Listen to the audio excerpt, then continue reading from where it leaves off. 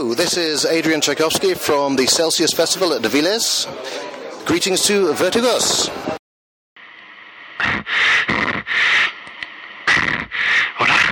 Hola, ¿estás grabando? He escondido este mensaje en el último episodio del podcast. Si lo estáis oyendo, huid, paradlo ahora mismo. Corréis un peligro enorme.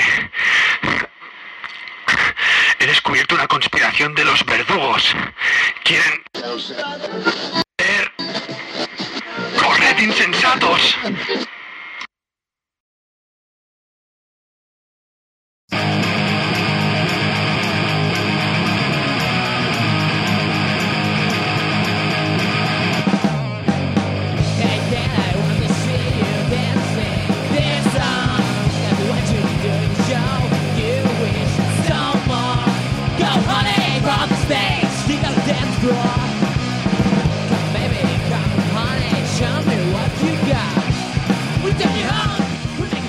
Aquí estamos de nuevo los verdugos.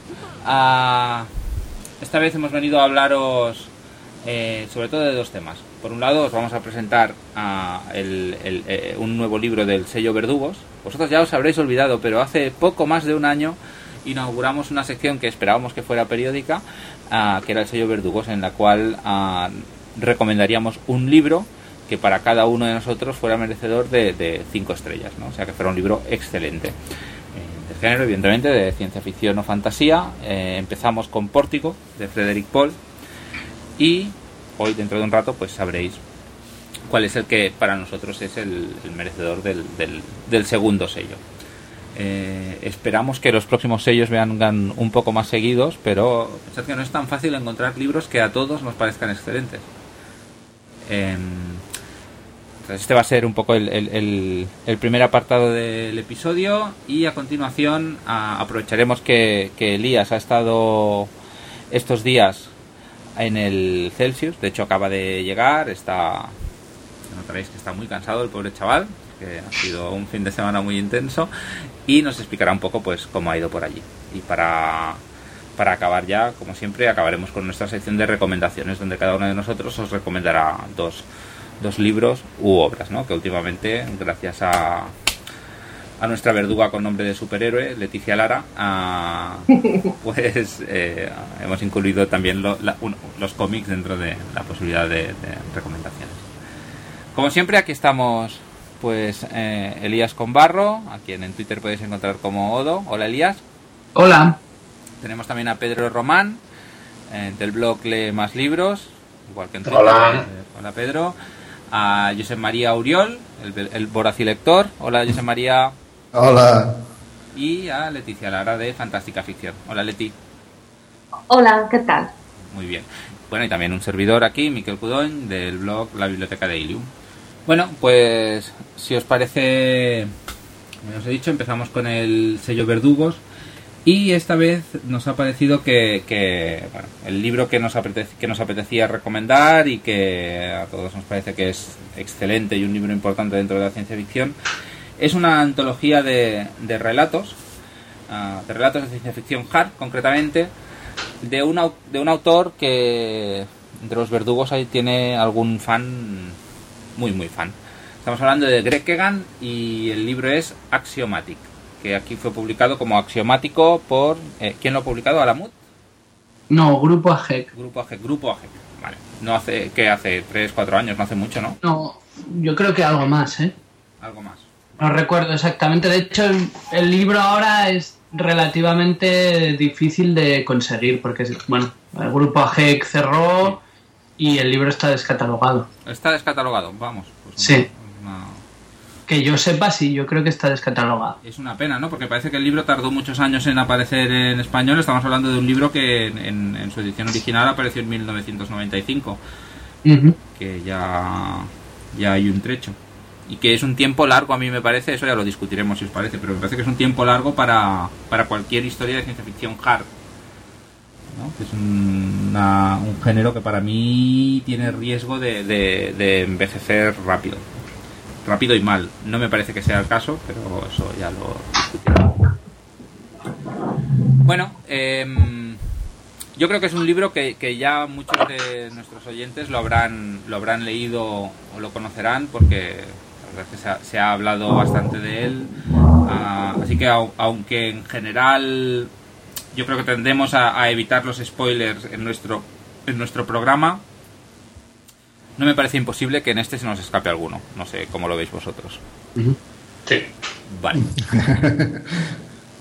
Entonces, no sé, a mí para empezar me gustaría...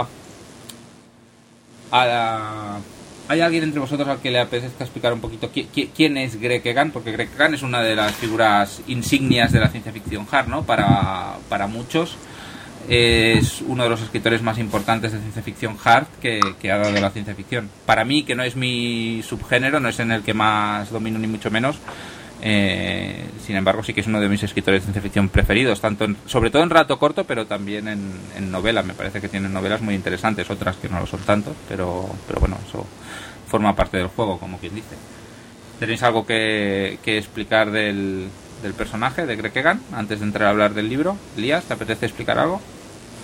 Bueno, pues Greg Egan es un escritor australiano, nacido en el año 61, y que, pues como decías, es sobre todo conocido por su obra de ciencia ficción hard, ¿no? Aunque en realidad la primera novela que publicó era una novela más cercana, y los primeros relatos que publicó eran relatos más cercanos al terror. Y a partir del tercer, cuarto relato, pues pegó un cambio ya hacia el estilo por el que todos le conocemos, ¿no? De ciencia ficción muy dura, con conceptos físicos y matemáticos bastante avanzados, con un tratamiento de los personajes pues quizá un poco frío para algunos lectores, y bueno, un poco la marca de la casa por la que se conoce, ¿no? También una cosa que se suele mencionar cuando se habla de Egan es que es un autor que no le gusta mostrarse en público, ir a convenciones, relacionarse con los fans. De hecho, pues no hay ninguna foto online de Greg Egan, y las veces que se ha intentado buscar alguna foto suya, pues incluso ha pedido que se retiren porque eran fotos que no eran de él, eran de otra persona que se llamaba igual. Y bueno, es un poco conocido por eso, ¿no? Porque él dice que lo importante es su obra y que él como persona pues que no tiene tanto interés, ¿no? Sí que existen entrevistas, ¿no? Sin embargo. Sí hay entrevistas. Por ejemplo, hay una entrevista bastante extensa, muy reciente, que es la que le hizo Karen Burnham para un libro que acaba de editar este mismo año sobre la obra de Egan, ¿no? Y la verdad es que es bastante interesante, y entre otras cosas pues le preguntaban por esta faceta, ¿no? ¿Por qué no quiere que se le hagan fotos? ¿Por qué no va a convenciones y demás? ¿Por qué no firma libros? Y venía a decir esto, ¿no? Que lo que le gusta es escribir, él quiere que su obra pues se conozca, pero que él como persona no cree que no tiene ninguna característica especial como para destacar por eso, ¿no? ¿Y se sabe si se dedica en exclusiva a la literatura o trabaja en algún departamento de ciencia? Bueno, él es matemático por formación, e incluso ha publicado algunos artículos científicos. Curiosamente, por ejemplo, con John Baez, que es el sobrino de Joan Baez, la famosa cantante, que es... Anda. Sí, es un físico muy famoso que se dedica al estudio de la física teórica, y ha publicado algunos artículos en colaboración con Egan. Pero su trabajo principal es como programador de ordenadores, o relacionado con los ordenadores. Y luego escribe, pero yo creo que, no sé si ahora, pero por lo menos hasta hace unos años no se dedicaba a tiempo completo a la escritura. Luego estuvo una temporada también alejado de la escritura, porque se dedicó a una causa humanitaria para ayudar a los refugiados políticos de Irán, que se refugiaron en Australia, algunos de ellos. Incluso luego algunos de los relatos que escribió pues tenían que ver con esta situación, y tuvo un paréntesis pues de 4 o 5 años en los que no escribió nada. Ajá. Que él no se dedica a tiempo completo a la escritura. No es un escritor súper prolífico, ¿no? Me parece, pero más o menos, aparte del hiato este que puede haber tenido, sí que suele ir a un ritmo del libro por año, ¿no? Más o menos. ¿O no? Bueno, al principio sí, sobre todo también con las colecciones de relatos, lo que sí sacaba era relatos muy, muy habitualmente, pero yo creo que más que cada año, quizá cada 2 años. Últimamente sí, terminó esta trilogía de Orthogonal, un universo paralelo con leyes físicas diferentes, y últimamente pues ha retornado también bastante al campo del relato corto. Ha publicado últimamente pues 3 o 4 relatos bastante seguidos, pero bueno, no es demasiado prolífico, aunque tampoco es un autor, yo que sé, como Martin, que se tire 5 o 6 años entre libros, a no ser por este paréntesis que os comentaba. Si os parece, entramos ya un poquito en el libro y seguro que iremos haciendo digresiones, ¿no?, sobre lo que es la figura de Egan y otros de sus libros. Uh-huh. Vale. ¿Por qué os parece a vosotros que Axiomatic es merecedor de un sello Verdugos? ¿Por qué os parece que es un libro de 5 estrellas? Yo también daré mi respuesta, también tengo mi... Pero si os apetece empezar vosotros primero, Elías ya ha hablado un poco, si os parece que sigamos con Pedro o Leticia. ¿Leticia? Bueno, si quieres digo yo algo. Venga. A mí me parece un libro excepcional porque de los relatos que lo componen realmente son todos muy buenos y lo hay también que son excelentes. Entonces, digamos que raya a una altura considerable, algo bastante difícil cuando estamos hablando de una antología de un solo autor. ¿Por qué me gusta tanto? Me gusta sobre todo por las ideas tan, no sé si definirlas como avanzadas o simplemente como novedosas o interesantes en las que basa cada relato, aparte de la seriedad científica que yo le presupongo, porque claro, yo no tengo tantos conocimientos como para ponerlo a prueba, pero si te pones a escarbar un poco porque te tengas curiosidad sobre alguna de las ideas que representa, ves que tiene un sólido fundamento científico. O sea que tiene las dos partes, tiene la parte de la ciencia y de la idea, y que prácticamente todos los relatos son muy buenos. Sí que es verdad, ¿no?, que es un poco... Muchas veces la ciencia ficción se dice que es una literatura de ideas, y en ese sentido me parece que Kierkegaard es un paradigma, ¿no? Es como mínimo en los relatos y en muchas de las novelas, no en todas, pero básicamente son instrumentos para hacer realidad determinadas ideas, ¿no? Son un poco como experimentos mentales muchas veces. Sí, además que son esas cosas que se te quedan clavadas y luego él lo resuelve de una manera, ¿no? Pero tú sigues dándole vuelta a la idea de lo que... Bueno, sin querer entrar a lo mejor ya directamente en los relatos, pero por ejemplo tiene varios que hablan sobre la joya, que es un instrumento para sustituir, digamos, o poder llegar a la inmortalidad humana grabando la mente de una persona en un una especie de chip, ¿no? Sí, que le llaman. Sí, en un receptáculo que no depende de la vida humana, digamos. No es como el cerebro, que al final se entra en declive, ¿no? Es un soporte no biológico, con lo cual es más... Efectivamente, e imperecedero. Entonces, pues eso da lugar a unas disquisiciones que él lleva por su parte y presenta las conclusiones que él estime oportunas y demás, pero si ya una vez que tú te quedas con esa idea, también te da mucho que pensar, y a lo mejor pues tú piensas otra cosa o no estás de acuerdo con él o lo que sea, pero da pie a la reflexión, y eso me parece que es un punto muy importante. Tú, Pedro, ¿por qué crees que es un libro de 5 estrellas? ¿Por qué le darías el sello Verdugos?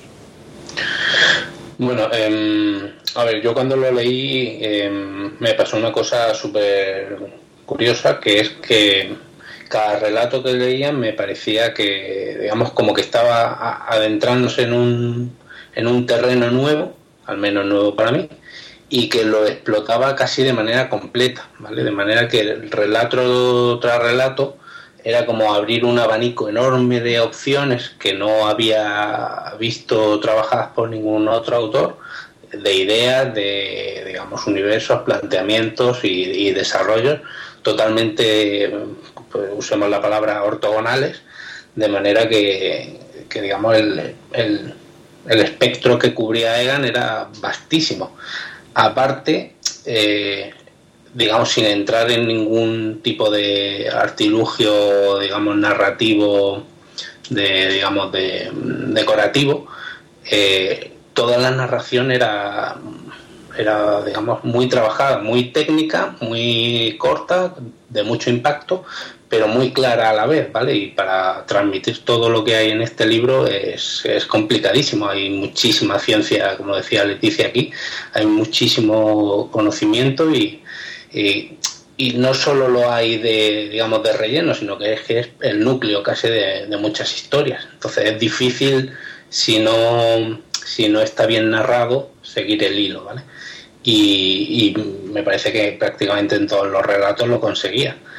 Y bueno, pues cuando terminé el libro no podía dejar de agradecer principalmente a Elías, que era quien más me lo había recomendado, pero vamos, yo creo que este libro, si eres aficionado a la ciencia ficción y no lo has leído, tienes una laguna terrible, pero tremendamente gorda.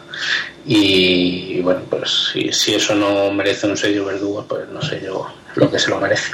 Sí, yo también creo que es uno de los imprescindibles del género, ¿no? Sí. Después te gustará más o menos, pero realmente... Sí, pero hay que leerlo. Sí. Lo que, antes de que sigas, yo quería preguntar, porque justo el tema de la joya a mí también me sorprendió mucho. ¿Es original de Egan o se había tratado ya por anterioridad por algún autor? Hombre, yo creo que no es original en la idea de tener un dispositivo sí, una copia de seguridad de digamos, el estado mental de las personas es muy antigua. Yo me acuerdo, por ejemplo, no sé si lo habéis leído, y mañana serán clones de John Barley. No. Sí. No. Pues en esa obra, que es bastante antigua, igual tiene 40 o 50 años, bueno, 50 no, pero 30, 40 seguro. Ya se hacía algo así, ¿no? Hay unas copias de seguridad en un pequeño dispositivo, los personajes pueden cambiar de cuerpo, e incluso de sexo, bueno, pues parte de lo que se explora en la novela, ¿no? Pero lo que a mí me gusta de cómo lo trata Egan, y es un poco lo que yo creo que es fundamental para darle las 5 estrellas, es que trata esas ideas de una manera que nadie las ha tratado, o casi nadie las ha tratado, a nivel de especulación metafísica casi, ¿no? Sí, porque, por ejemplo, el relato de Learning to be Me, de Aprendiendo a ser yo, es que es un relato absoluta y totalmente claustrofóbico. O sea, cuando llegas al final es como decir, me ha dejado totalmente planchado, ¿no? Te ha planteado una situación, sin hacer spoiler, que es terrible. O sea, es Sí. No sé cómo decir. De golpe, ¿tú te crees que tú atribuyes un punto de vista, digamos, y de golpe te cambia totalmente del contexto, ¿no? O sea, es un poco releerlo. Hostia, esto no es lo que yo pensaba que era. Sí, y además la implicación filosófica que tiene eso, ¿no? De la existencia, la posibilidad de la existencia eterna, la identidad, ¿no? Esto es un tema que trata muchísimo Egan, ¿no? Si yo puedo hacer una copia de mi mente, ¿qué implicación tiene eso en cuanto a la moral, la responsabilidad, la identidad, la existencia?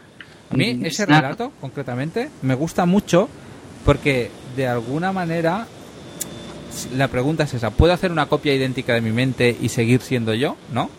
Exacto. Vamos a un poco Vale. Y la respuesta del relato, tal como yo la veo, es no. Puedes hacer una copia de tu mente, que va a ser una mente, pero no es tú, es otro. Bueno, eres tú hasta el momento que tienes experiencias diferentes. Claro, pero las experiencias son diferentes porque en un momento dado... Cuando te has separado, digamos así. Pero no se han separado del todo. O sea, si, según la teoría, sí que lo justifica, pero en principio... estoy... No hacer un spoiler muy bestia, pero en algún momento, digamos... hay una bifurcación, ¿no? Que no tendría por qué haber sido. O sea, que llega un momento que tu copia toma una decisión que tú no hubieras tomado, con lo cual ya no es exactamente tú. Claro, es que este es el punto clave, es este. Sí. Nadie tiene las mismas experiencias, ni aunque sea una copia tuya. Pero las experiencias sí que son las mismas. Sí, porque están en el mismo cerebro. ¿no? Vale, sí, en ese caso sí. La joya, ¿no? Claro. La experiencia es la misma. La interpretación es lo que cambia. La lectura o cómo te condiciona la experiencia es diferente.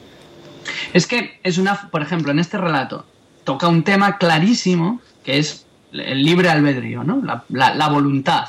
Tiene otro relato que seguramente conoceréis creo que es en Luminoso, que ese sí lo publicó Alamut o Bibliópolis, que se llama Mr. Volition, el señor voluntad, supongo que lo habrán publicado aquí, ¿no? Y es un tema que trata muchas veces. Pero es que lo interesante de este relato es que sin nombrarlo es la idea de fondo de toda la historia, ¿no? Cómo ante los mismos estímulos, las mismas situaciones, las mismas experiencias, se plantea la situación de si hay libre albedrío o no, si hay determinismo o no. Es una cuestión tan antigua como el mundo, tan antigua como la filosofía. Y Egan consigue tratarla a través de la tecnología, de los avances en inteligencia artificial, en computación, y darle un giro gracias a eso, ¿no? Me parece que es algo que muy pocos autores consiguen o logran de la manera que lo hace Egan. Sí, estoy de acuerdo. Y de hecho es algo que hace tanto en novela como en relato corto, pero es más satisfactorio, a mí me parece, en relato corto. Uh-huh. Aunque la verdad es que tiene algunas de mis novelas preferidas de ciencia ficción son suyas. Pero bueno, eso ya lo mencionaremos. ¿Tú, Elías, das por respuesto el por qué para ti es 1 de 5 estrellas con lo que has dicho o te gustaría añadir algo? Para mí es eso, la capacidad de tratar temas más o menos estándar dentro de la ciencia ficción, pero con esa mirada a la vez científica, filosófica, metafísica que otros autores pues o no les interesa o no son capaces de conseguir. ¿Y tú, José María, por qué para ti es un 5 estrellas? ¿Por qué le das el sello Verdugos tú? Pues yo voy a repetir los argumentos de Leti y Elías. Es por los temas que trata, pero y a la vez cómo imbrica esos temas en las preguntas fundamentales del ser humano, ¿no? ¿Qué es el ser humano? ¿Qué es la individualidad de cada uno? Y cómo enlaza estos temas con la tecnología que aplica a las historias. Esto yo creo que Egan es de los únicos escritores que lo hace en los relatos cortos de una manera superior. A mí también me lo parece. Claro, ahora me tocaría a mí decirlo y es muy difícil porque todas las ideas un poquito ya las habéis ido diciendo. O sea, me sumo a todo. A mí me gusta mucho. Bueno, creo que es una antología fantástica. O sea, que realmente a cualquiera que le guste la ciencia ficción es de aquellas que te hacen explotar el cerebro un poco porque te los lees y no dejas de darle vueltas a las ideas que ha explorado. Y es verdad que es ciencia ficción hard, difícil, muy abstracta, pero después de haber leído algunas de sus novelas posteriores, la verdad es que yo recuerdo la primera vez que lo leí, me costó entender algunos de los relatos, pero a posteriori es de lo más fácil quizá que ha escrito, aparte de las novelas más sociales, llamémoslas. Pues es el hecho de que se centre solo en una o dos ideas lo hace un poco más fácil. Sí, lo facilita, sí. Sí. Pero me gusta mucho que sin ser... No me parece que sea un escritor extraordinario, pero creo que le sabe sacar mucho partido a lo que sabe hacer y a lo que le interesa. Entonces tiene mucha habilidad para transformar en relato ideas que en realidad su hábitat natural casi sería un ensayo, ¿no? Y en Sí. cambio sabe convertirlas muy bien en relatos que pues eso, que la verdad es que son muy potentes y que cautivan tu imaginación y te permiten combinar muy bien un poquito lo que ha dicho Elías, lo que es la ciencia con la metafísica o la filosofía y una parte de la ciencia que a mí me interesa mucho también por formación, que es la parte de neurociencia, ¿no? La neurociencia de la personalidad, que parece que la trata mucho, me gusta mucho cómo la explora. Y en segunda lectura, yo este libro lo había leído hace...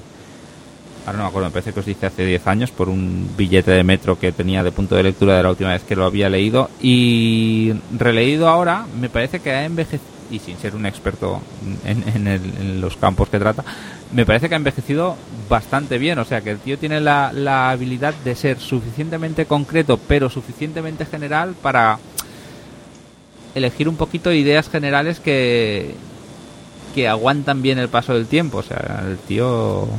Creo que, No, es que son preguntas fundamentales. Sí. ¿Qué es ser uno?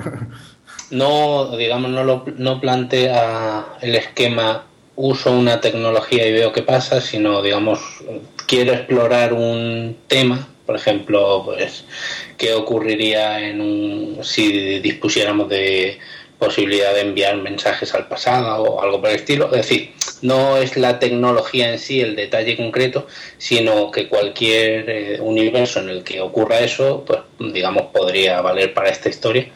Y se centra en eso, digamos, en cómo afectaría al ser humano, no a unos, que esto a los lectores más tradicionales a lo mejor les duele un poco, pero no se centra mucho en personajes, no hay personajes aquí, no hay una historia la hay, evidentemente la hay, pero no es lo central es mucho más amplio, es lo que le ocurriría al ser humano. Sí. ¿Vale? Hay un ejemplo con una persona, o con un niño, con una familia, o con lo que sea, pero no es relevante como tal, sino que es, digamos, un medio para contar, digamos, esa exploración filosófica que decía. De hecho, de los 13 relatos que incluye la antología, me parece que solo uno, ahora me podría equivocar, pero me parece que solo uno no es en primera persona, o sea, que es un poco eso, que su interés es demostrar... pues el impacto de determinados rasgos físicos o científicos, digamos, del universo sobre las personas, ¿no? A nivel humano, a través de la tecnología, muchas veces, por supuesto, pero el impacto personal, que no me parece que sea un gran constructor de personajes. No. Pero eso habría que evaluarlo en novelas. Yo, aunque no he leído nada, no sé decirlo. Aquí, desde luego, no. Pero en novelas tampoco. Bueno, hombre, algo mejor, sí, pero no es su... No es su fuerte. Digamos, puede ser, exacto, puede ser correcto, pero no es su fuerte. No es por lo que le recomendarías. Por lo que lo recomendarías es, pues, por cómo trata los temas y por los temas que trata. Esto me acuerdo no hace mucho hablando con un compañero del vuelo del Fénix, del podcast compañero, ¿no? Del Ismael. Él decía que para él la ciencia ficción, la gracia de la ciencia ficción cuando apareció un poco como género, comparada con el resto de la literatura, es que abrió todo un abanico nuevo de temas. Y en ese sentido me parece que Greg Egan es muy representativo. O sea, trata toda una serie de temas que a mí me parece que son relevantes, para gente a la que le interesen más y gente a la que le interesen menos. Pero me parece que son relevantes y que no es fácil tratar desde la literatura y que él lo hace muy bien. Un poco... Sobre lo de los personajes, en el libro este de Karen Burnham, le preguntaba en la entrevista, ¿no? Y decía, bueno, un poco que la gente siempre comentaba o le achacaba un poco a Egan que los personajes son muy fríos, que tienen una visión muy científica del mundo, que son como muy racionales, ¿no? Y la respuesta de él era que, bueno, que en el mundo también hay gente que es así. O sea, que el tipo de personaje que a él le interesa, pues es el que tiene una mente científica, claro. El que le interesa, pues, explorar una serie de cuestiones físicas, filosóficas, científicas, y que esos personajes también están en la realidad, ¿no? Que a lo mejor no es el tipo de persona que nos encontramos más habitualmente por la calle, pero que hay gente que también es así, ¿no? Por la calle no, pero seguramente que en la literatura menos. Es decir, la literatura tiene siempre un patrón de persona con un trauma que tiene que superar, etcétera, etcétera. Y pues aquí a lo mejor no es el ámbito, porque no trata de esa persona la historia, ¿no? Aunque la use como, digamos, como vehículo narrativo, claro. Es que yo creo que cuando ha intentado hacer ese tipo de cosas, de basarse más en personajes y explorar un poco más, pues eso, los traumas o las dificultades, se le ve fuera de su ámbito. No consigue el mismo impacto, ni muchísimo menos que cuando deja volar la imaginación y se eleva a un nivel más abstracto, ¿no? Sí, estoy de acuerdo. Eso me acuerdo yo creo que ya hace meses, el podcast aquel que hacían precisamente Karen Burnham con Karen Lord. Sí. Hablaban, no sé si era un programa dedicado a Greg Egan, pero hablaban de Greg Egan porque era justo cuando la Karen Burnham estaba escribiendo su libro. Y hablaba de esto que se le había dicho a Greg Egan a veces, ¿no? De que, hombre, ¿por qué tus personajes son tan fríos, son tan racionales? Y ella reaccionaba como enfadada, como diciendo, cada vez que oigo esto, yo me enfado. Dice, porque yo soy así. Sí. ¿Qué me están diciendo? Que yo no soy humana, que yo no tengo derecho a estar en una novela, la gente como yo. ¿Sabes? Y es verdad, es un poco eso, que claro, también hay gente así. Aún y así, yo tengo que decir que es verdad que los personajes de Greg Egan, muchos de ellos me caen mal. Pues no, pero muchos de ellos me caen mal. O me caen mal o no me identifico en absoluto con ellos. No, son un poco rollo el error de Descartes, no sé si lo habéis leído, o sea que diferencian mucho entre racionalidad y emociones, y las emociones como son inferiores y hay que superarlas, y un poquito el subtexto viene a ser eso, cuando en realidad en sus relatos yo creo que es un poco más sutil que esto y muchas veces no juega con son racionales, pero ahí está la corriente subterránea de sentimientos que en el fondo les condicionan o se intentan enfrentar a ellos conscientemente, pero ahí están. Una cosa muy curiosa que yo descubrí en el libro de Burnham es que porque Egan en sus personajes muchas veces hace estereotipos, arquetipos, que diría el otro, muy concretos, ¿no? De pues la persona muy racional y la persona muy irracional, que tiene unas creencias disparatadas, ¿no? Por ejemplo, en el libro de Teranesia, no sé si lo habéis leído, pues uno de los personajes va a casa de una pareja que es así como un poco de creencias un poco pseudomísticas, ¿no? Entonces empiezan a hablar y bueno, lo que sueltan por aquella boca es que no tiene ni pies ni cabeza. Entonces como que polariza mucho a las personas en si son racionales o si son irracionales, ¿no? Y a mí lo que me llamó la atención, porque esto lo hace, pues lo mismo puede ser con la creencia en los chakras, que en la religión, que en cualquier cosa que no sea científica, ¿no? Y lo que me llamó la atención mucho, que contaba en el libro, es que él, cuando era joven, fue devotamente religioso, muy creyente por una experiencia que tuvo con su hermano, que era mayor que él y que era creyente y que le dijo que rezasen juntos, y él tuvo como una especie de iluminación o experiencia mística, y estuvo muchos años muy involucrado en un grupo carismático, ¿no? Cristiano. Y luego, reflexionando sobre esa experiencia, se dio cuenta pues que se podía explicar de muchas cosas, de muchas formas que no necesariamente implicaban la existencia de un ser superior o de un dios, ¿no? Simplemente el ganar el afecto de su hermano, el compartir algo con él, el sentirse unido, el sentirse bien por hacer cosas que están bien vistas, bueno, todo este tipo de cosas, ¿no? Entonces, si uno se para luego a leer los relatos de Egan bajo esa luz de saber la experiencia que él tuvo y el cambio radical que tuvo luego a un racionalismo pues mucho más frío y muy, muy, muy marcado, pues se descubre también un poco, yo creo, esa experiencia, cómo le marcó, ¿no? Por ejemplo, no sé si habéis leído Oceanic, que es el único relato de Egan que ha ganado el Hugo. Y es que hay un personaje que vive una experiencia muy similar a esa.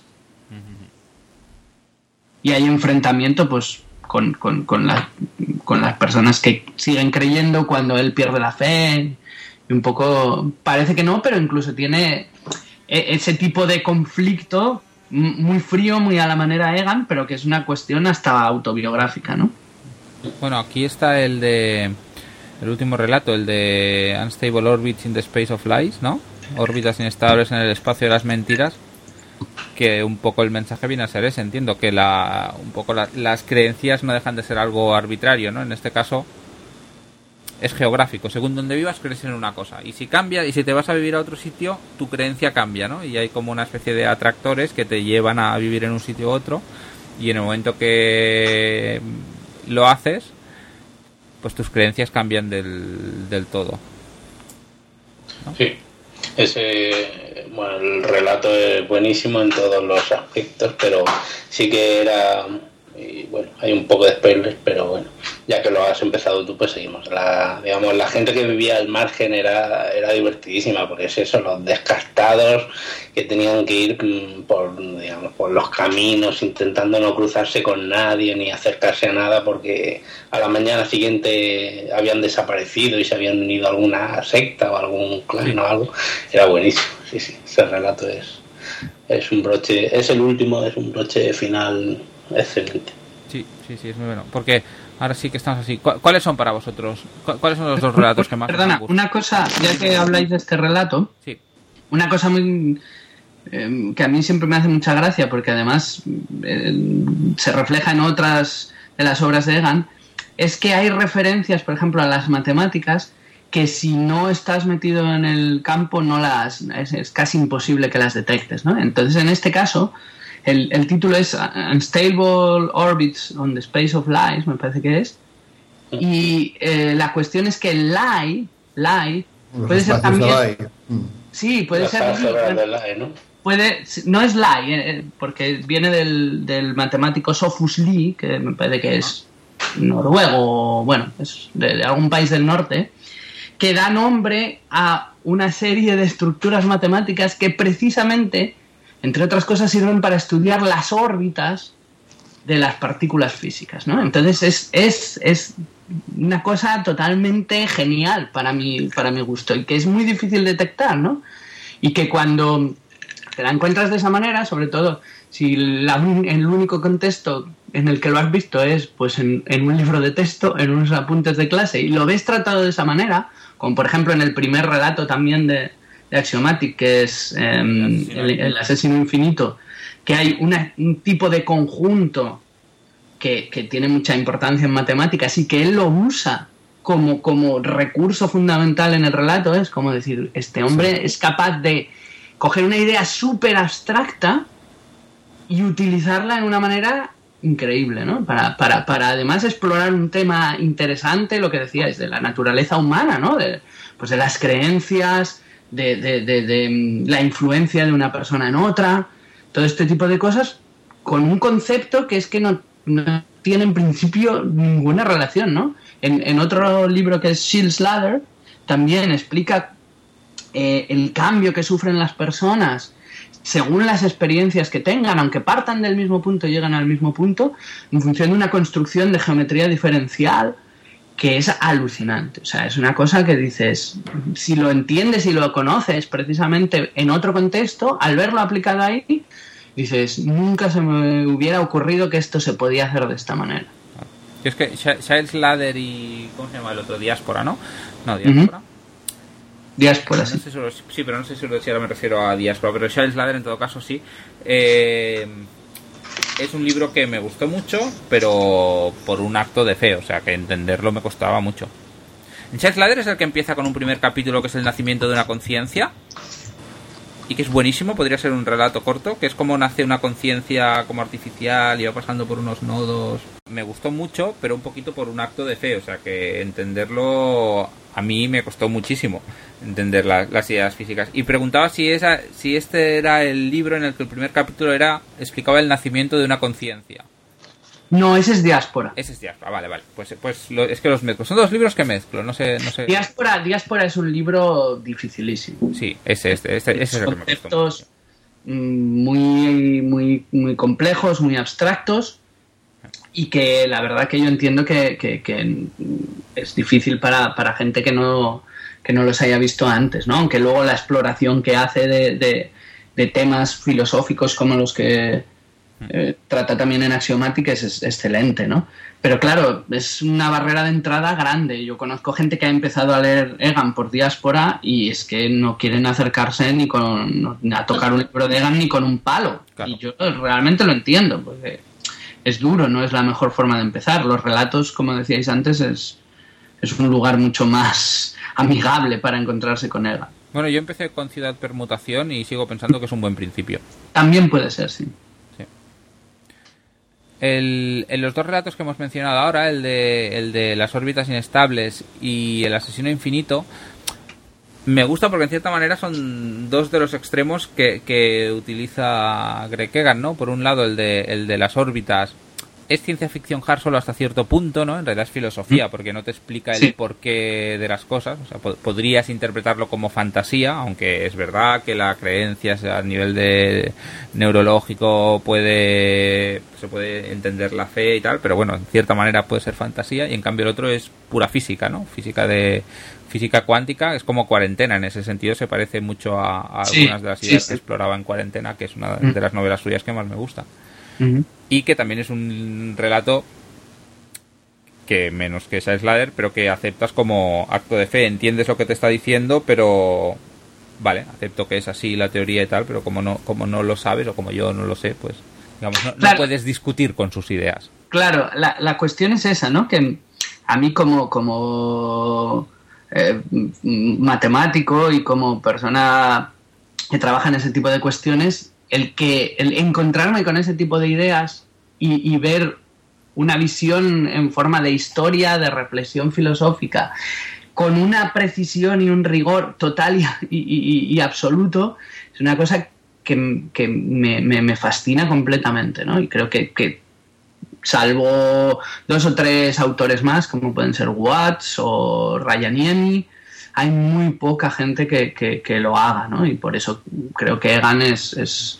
Pero, por ejemplo, yo a Rayaniemi no lo he leído y no puedo opinar, pero me parece mejor escritor Egan que Watts. Entre otras cosas porque yo creo que Egan es muy consciente de sus limitaciones como escritor. Es lo que he dicho antes. Yo creo que le saca mucho partido a lo que sabe hacer y lo hace bien. Uh-huh. Y entonces que controla muy bien la historia que está explicando. No sé, yo Watts, lo poco que he leído de él también me ha fascinado. Sí, mira, a ver, yo solo he leído un relato y el de Visión Ciega, Blindside. Uh-huh.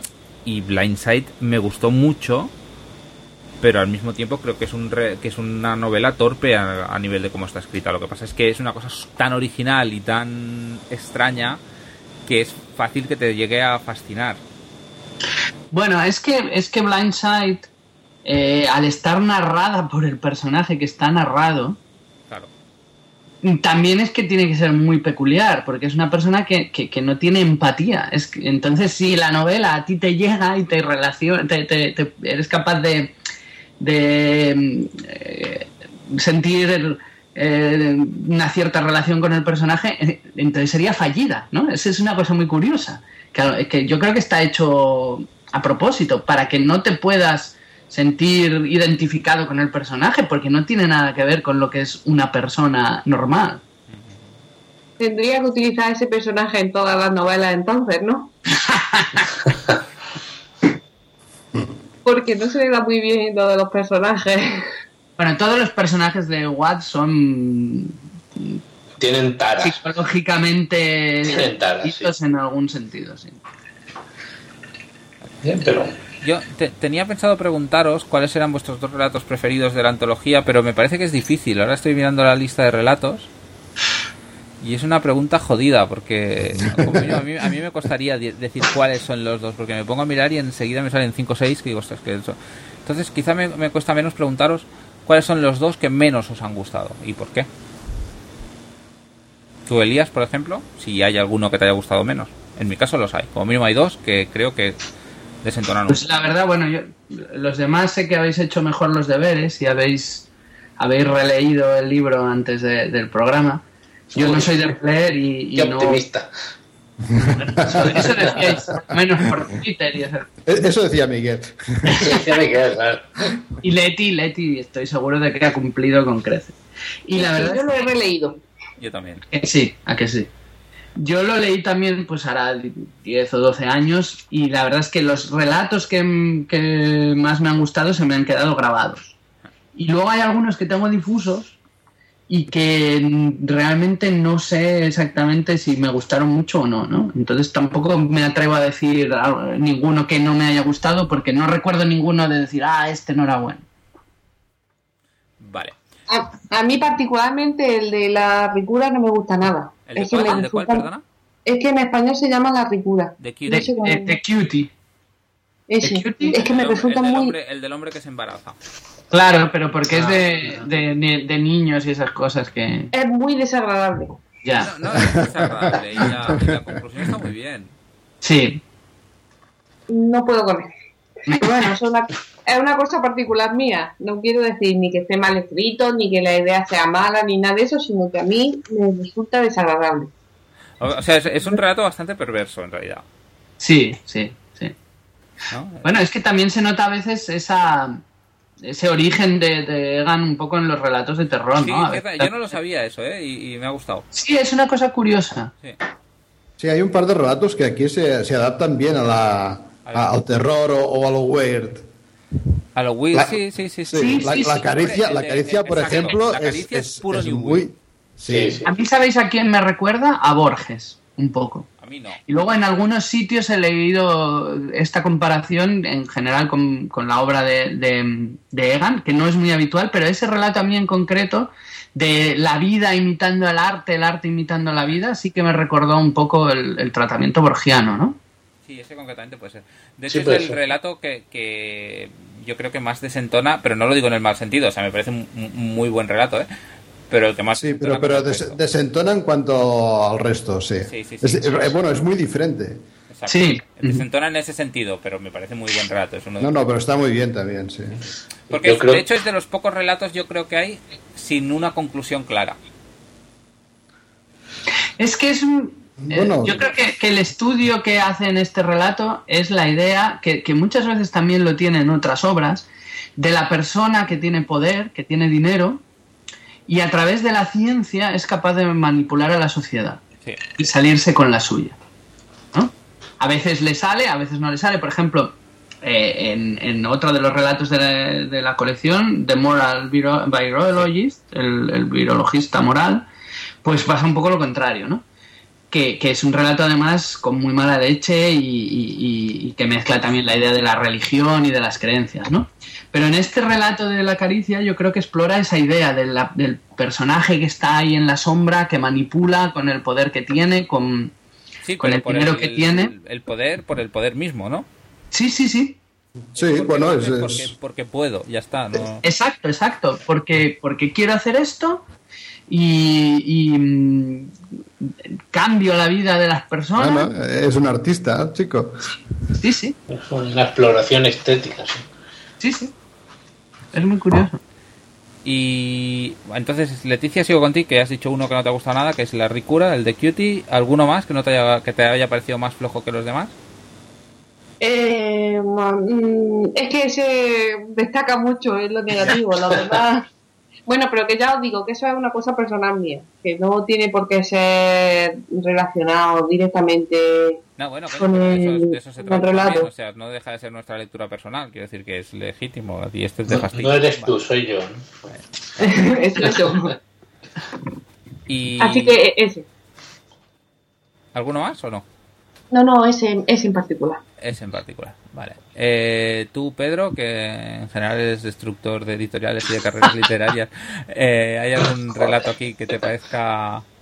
Pues no. Yo, para llevarte un poco la contra, me gustaría destacar el de La oscuridad, que a mí es uno de los que más me gusta. Me fascinó la lectura, todo el planteamiento, toda la ejecución, y lo que me sorprende es que no haya una película sobre esto, porque es que Igual que hay otros que, digamos, con tanto peso teórico, tanta, digamos, contenido filosófico, científico, que, digamos, la literatura es el mejor terreno para explorarlo, ¿vale? Este no, este tiene muchísimo de eso, pero es totalmente tratable. Es un relato de acción, ¿no? Efectivamente, es un speed, pero con ciencia. Sí. Porque empieza y directamente salta una alarma de algo y se tienen que poner en marcha y hay pues eso, aparece un evento que no vamos a desvelar y tienen que intentar hacer como un rescate, por decirlo así. Y eso es, ¿no? O sea, claro, eso es, eso es una película, o sea, de ahí se puede sacar lo que se quiera y con mucho éxito, porque, bueno, aparte del, es decir, estoy hablando de su posible aplicación cinematográfica, digamos, el relato como tal es absolutamente brillante, aunque el título diga lo contrario. Sí, de acuerdo. Y de hecho, en el relato... Qué chiste más malo, se me está pegando lo de Miquel. En el relato hablan de un videojuego que se plantearon y no hicieron, basado en la propia premisa del relato. Y yo pensaba, hostia, es que daría para un videojuego. Sí, es que da. Es que ahí hay material chulo para explotar. Lo que es curioso es también cómo explora un poco el impacto que tiene ese suceso, que además se produce de manera aleatoria, ¿no? No saben cuándo va. Aparentemente aleatoria. Sí. Y cómo se organizan pues una serie de voluntarios, patrullas para poder acudir y hacer el rescate y tal, ¿no? Que es una cosa que dices, bueno, pues si esto sucediera, es muy posible que se organizaran patrullas de este estilo, ¿no? No sé si... Sí, no, que es un buen desarrollo, no es algo totalmente abstracto, es algo que puede llegar, no que pueda llegar a ocurrir, sino que dices, así es más o menos como se resuelven las crisis en muchos sitios. Sí. De hecho es uno de los relatos, yo creo, que tiene la antología, que es emocionante, ¿no? Todos tienen muchas cosas buenas, pero emocionante no es la primera palabra que te saldría en muchos de ellos. Y en este sí que lo es, ¿no? Igual que en general tiene poco sentido del humor, hay momentos en los que sí, pero tiene poco. En este, sin embargo, también tiene un poquito. Sí, aquí los personajes tampoco son, digamos, el tronco de la historia, pero sí que les da cierta vida. O sea, los personajes cuentan. En el fondo son sensation seekers, ¿no? O sea, sí que son racionales así, pero el protagonista como mínimo y su compañera son... Sí, son adictos. Por ayudar, pero creo que refleja bastante bien cómo reaccionan las personas ante una situación límite, ¿no? Tanto los que, como decís, pues lo buscan de alguna manera, como los que se ven afectados, como los que por primera vez, aunque estén dentro de la patrulla, pues se enfrentan a esta situación. A mí eso me parece que lo trata bastante bien. Sí. Ya pues, Pedro, ¿hay alguno más que destacaría? Bueno, de memoria, porque yo no lo he releído,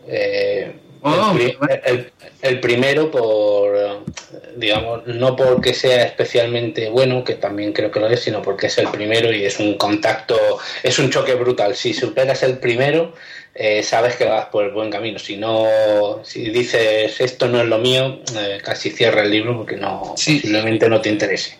Es un buen marcador. Y el último me gustó mucho, a pesar de que efectivamente es de los que menos, digamos, ciencia como tal tiene, sino que es casi toda exploración sobre creencias y sobre por qué se creen ciertas cosas y qué ocurren con los grupos sociales, tratado desde un punto de vista un poco pues distinto, diferente a lo habitual. Sí. La verdad es que el primero tiene algunas imágenes brillantes, ¿no? A medida... Sí. No, el primero es brillante, pero claro, si no superas ese filtro es posible que no sea tu libro. Totalmente. Pero es que además vuelve a tomar un tema que es bastante común en la ciencia ficción, que es el de los universos paralelos, y lo trata de una manera que yo nunca la había visto ni la he vuelto a ver, ¿no? Porque Normalmente se centra más la cosa en que si los cambios históricos, que si no sé qué, que si aquí pasó esto y en el otro pasó lo otro, pero es que aquí, además, como mezcla todos los universos a la vez y van cambiando, y es una cosa... La distancia entre universos, ¿no? La estadística... Sí, es muy interesante. Cuando hay algo que sucede en uno, dice, bueno, no ha pasado en este, pero ha tenido que pasar en infinitos posteriores. Exacto. Claro, hasta que vas encajando todo eso te cuesta, por eso digo que es un buen muro de contención. Decían de La Voz del Fuego, el primer capítulo de La Voz del Fuego, son cuentecitos de Alan Moore. El primero es durísimo de leer, porque bueno, por distintos motivos.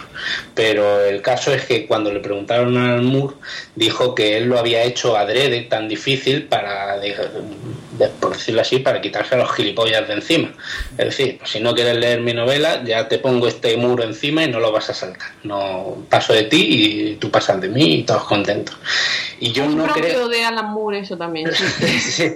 No creo que esté hecho con ese objetivo en absoluto, pero creo que cumple el mismo cometido. Sí. Hombre, está claro que Axiomatic y Greg o te gusta la ciencia ficción o no te acerques. Sí. O te gusta y quizá está bastante breado o no. Sí. Es que yo creo que el propio Egan no tiene ningún interés en llegar a un tipo de lector diferente. O sea, yo no creo ni que se lo plantee. Decir, claro. Yo creo que él escribe lo que le gusta y ya está. Claro, yo voy a rebajar en los conceptos teóricos, no vaya a ser que no me entiendan, no. Eso es que no. ¿Para qué? Ya pone un ensayo de introducción y así ya se enteran todos. Pero él lo pone, ¿no? Él después en su página web de muchos de los relatos tiene unos ensayos que no son fáciles tampoco de... Hombre, es que Egan, como divulgador, todo lo que tiene de buen explorador de ideas en cuanto a sus consecuencias filosóficas y físicas y demás, lo tiene de mal divulgador. Yo he intentado leer algunos de los artículos que tiene en su blog sobre temas, bueno, bastante estándar, como la relatividad general o cosas así, y la verdad es que no se entiende demasiado bien, no lo hace demasiado bien. Ya. Vale. Es curioso, ¿no? Porque es capaz de aplicar esa idea y esos conocimientos para escribir relatos y no es capaz de explicarla. Pero es que yo creo que la diferencia está en que en el relato no se centra en el hecho científico en sí, o en la ley física, o en el concepto matemático en sí, sino que explora las consecuencias o las implicaciones o cómo afecta a ciertas personas dentro de la historia, pero no te explica realmente el concepto en sí, o no se centra en eso. Y en el momento en que tiene que explicártelo paso por paso, no es capaz. Ajá. Yo creo que la habilidad que él tiene es de ser capaz de traducir un concepto científico incluso a una estructura narrativa, ¿no? A transformarlo en una situación, en un planteamiento, y eso lo hace muy bien. Y eso lo hace muy bien también en novela. Yo me acuerdo que eso, a lo mejor leído hoy no pensaría lo mismo, pero cuando leí la primera vez el de Ciudad Permutación me gustaba eso, que la estructura de la novela reflejaba muy bien la idea que él te estaba intentando explicar. Y eso a mí en ese momento pues me llegó mucho. Y en este, por ejemplo, en el Asesino Infinito es eso, o sea, lo traduce muy bien a estructuras narrativas. No sé explicarlo mejor, pero... Sí. No sé. A mí hay dos que me han parecido más flojos. Uno es el del diario, el 100 Light Year Diary, no sé cómo lo dicen no sé cómo se dice, cómo lo han traducido en español, el segundo relato. El diario de 100 años luz. El diario de 100 años luz, o sea, directamente, vale. Que es, bueno, pues tú la premisa te la explican al principio. Tú cuando naces, a partir de determinada edad, recibes tu diario que has escrito tú mismo a lo largo de tu vida y lo has transmitido hacia el pasado, con lo cual en principio tienes la historia completa de tu vida, con el grado de detalle que tú hayas decidido escribirla, para siempre. Y es como eso, tan simple, pues ha modificado la sociedad humana. Pues este es el libre albedrío que decía días antes, ¿no? Es uno de los temas. Explora eso y no me parece que lo explore mal. Lo que me parece es que la premisa es totalmente inverosímil. No ya Pero que sea es posible. brillante, es completamente brillante. No, porque no me puedo creer que la sociedad se llegara a convertir en eso. Para empezar, ya que lo escribieran en un diario, eso ha envejecido mal. A día de hoy nadie se sentaría a escribir. Sería un blog. El problema, o sea, eso está, yo creo que está bien resuelto, pero el problema es que había un problema de ancho de banda. Hay un ancho de banda, sí. Con lo cual, cada persona solo tenía, digamos, 128 bytes por día de permiso, salvo los gobiernos, ¿vale? O las grandes corporaciones. Claro, puedes mandar un tweet por día y entonces resumir tu vida mandándolo al pasado con un tweet, pues, hombre, tampoco da para mucho, da para cierta holgura. Pero, bueno, no sé si es de los más brillantes o de los menos, pero a mí no me ha parecido mal ejecutado. El primero y el segundo me los he leído antes del podcast. Por eso no te acuerdas. Sí. No, no me convence. Me gustó cómo estaba, o sea, cómo lo resolvía sí que me gustó, pero cómo lo planteaba, la premisa me costaba tanto creerla que no me ha dejado disfrutar de todo el rato. Pero es que precisamente fuerza la situación para explorar eso, el libre albedrío, ¿no? Si tuviéramos el conocimiento perfecto o vamos, en este caso no es perfecto completo, pero tenemos conocimiento de lo que va a suceder, ¿cómo afectaría, no? A mí me recuerda otro relato de Ted Chiang, a veces también se compara a Egan con Chiang, que es un relato muy breve que publicó en la revista Nature, que se llama What's Expected of Us, ¿qué se espera de nosotros? Y entonces la idea es que hay una máquina que tiene un botón y una luz. Entonces, la luz se enciende 2 segundos antes de que alguien pulse el botón. Y esa es la idea, o sea, es lo mismo, es totalmente irreal, es una cosa... Pero todas las... ¿Cómo? Que aquí ocurre igual, en la prueba hay 2 segundos de diferencia. Cuando están montando el dispositivo, intentan engañarlo, porque hay 2 segundos, creo, o sea que sí, es básicamente lo mismo. Es básicamente la misma idea, ¿no? Pero las implicaciones que eso tiene, por ejemplo, hay un experimento, yo no sé si lo conocéis, que luego fue bastante controvertido también, acerca de cómo tomamos las decisiones conscientes, ¿no? Entonces se hizo una serie de mediciones de la velocidad de respuesta, de la velocidad de las neuronas a la hora de propagar las señales, y había una diferencia, no sé si era, igual me estoy equivocando, pero como de 3 centésimas de segundo entre que se iniciaba la respuesta y se formaba conscientemente el pensamiento en la cabeza, ¿no? Entonces decía, no hay libre albedrío porque la decisión de mover el músculo se produce antes de que el sujeto conscientemente la tome, ¿no? No sé si os suena este experimento. Sí. Y yo creo que es el mismo tipo de idea, ¿no? Pero aquí lo exploran tanto Chan como Egan en forma de historia.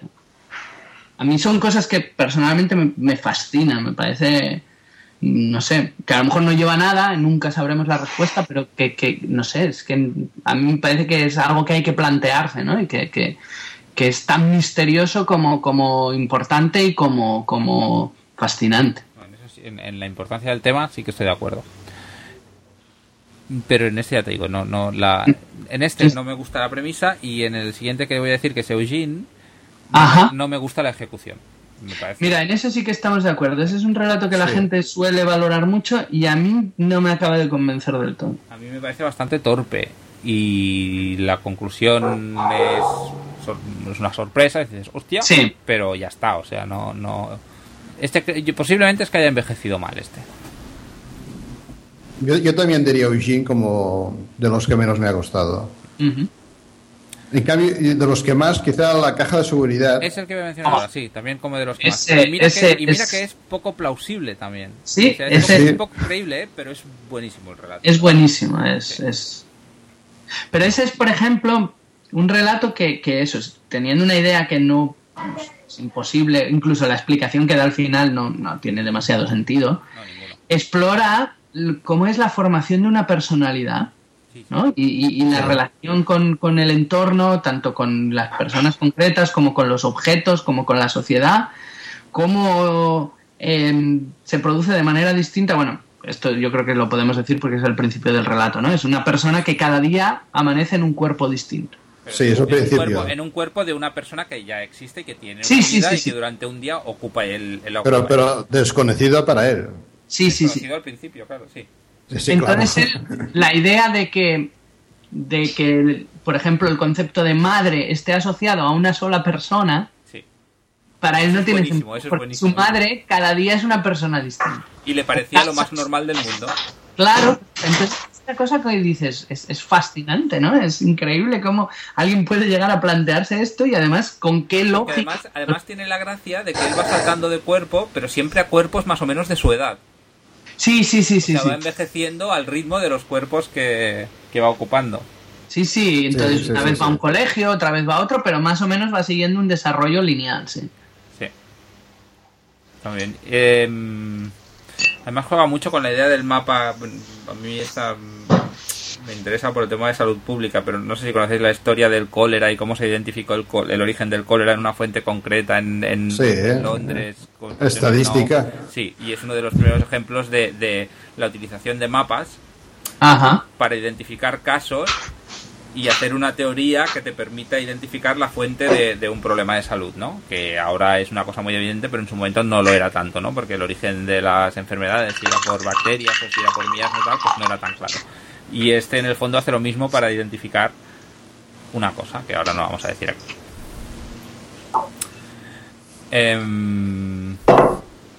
Muy buen relato, sí. A ver, tenía en la cabeza algo de este... que ahora no me acuerdo. Bueno, saltamos a algo más. Un relato que a mí me ha perturbado, yo creo que pero a mí sí que me gusta, pero como igual que Leticia decía el de la ricura que la pone nerviosa, a mí me pone muy nervioso el de Appropriate Love, el de amor apropiado. El de la mujer que su marido tiene un accidente y... Sí, bueno. Es que ese también sí. Ya sé qué iba a decir, perdón, vuelvo atrás, de la caja de seguridad. Que curiosamente, el protagonista es de los más emocionales sí. de toda la antología. ¿No? Es el menos humano, en realidad, ¿no? Porque es una, es que luego tiene... Es una entidad. Es el menos humano en el sentido de que es una entidad. Bueno, pero eso es más humano en la evolución.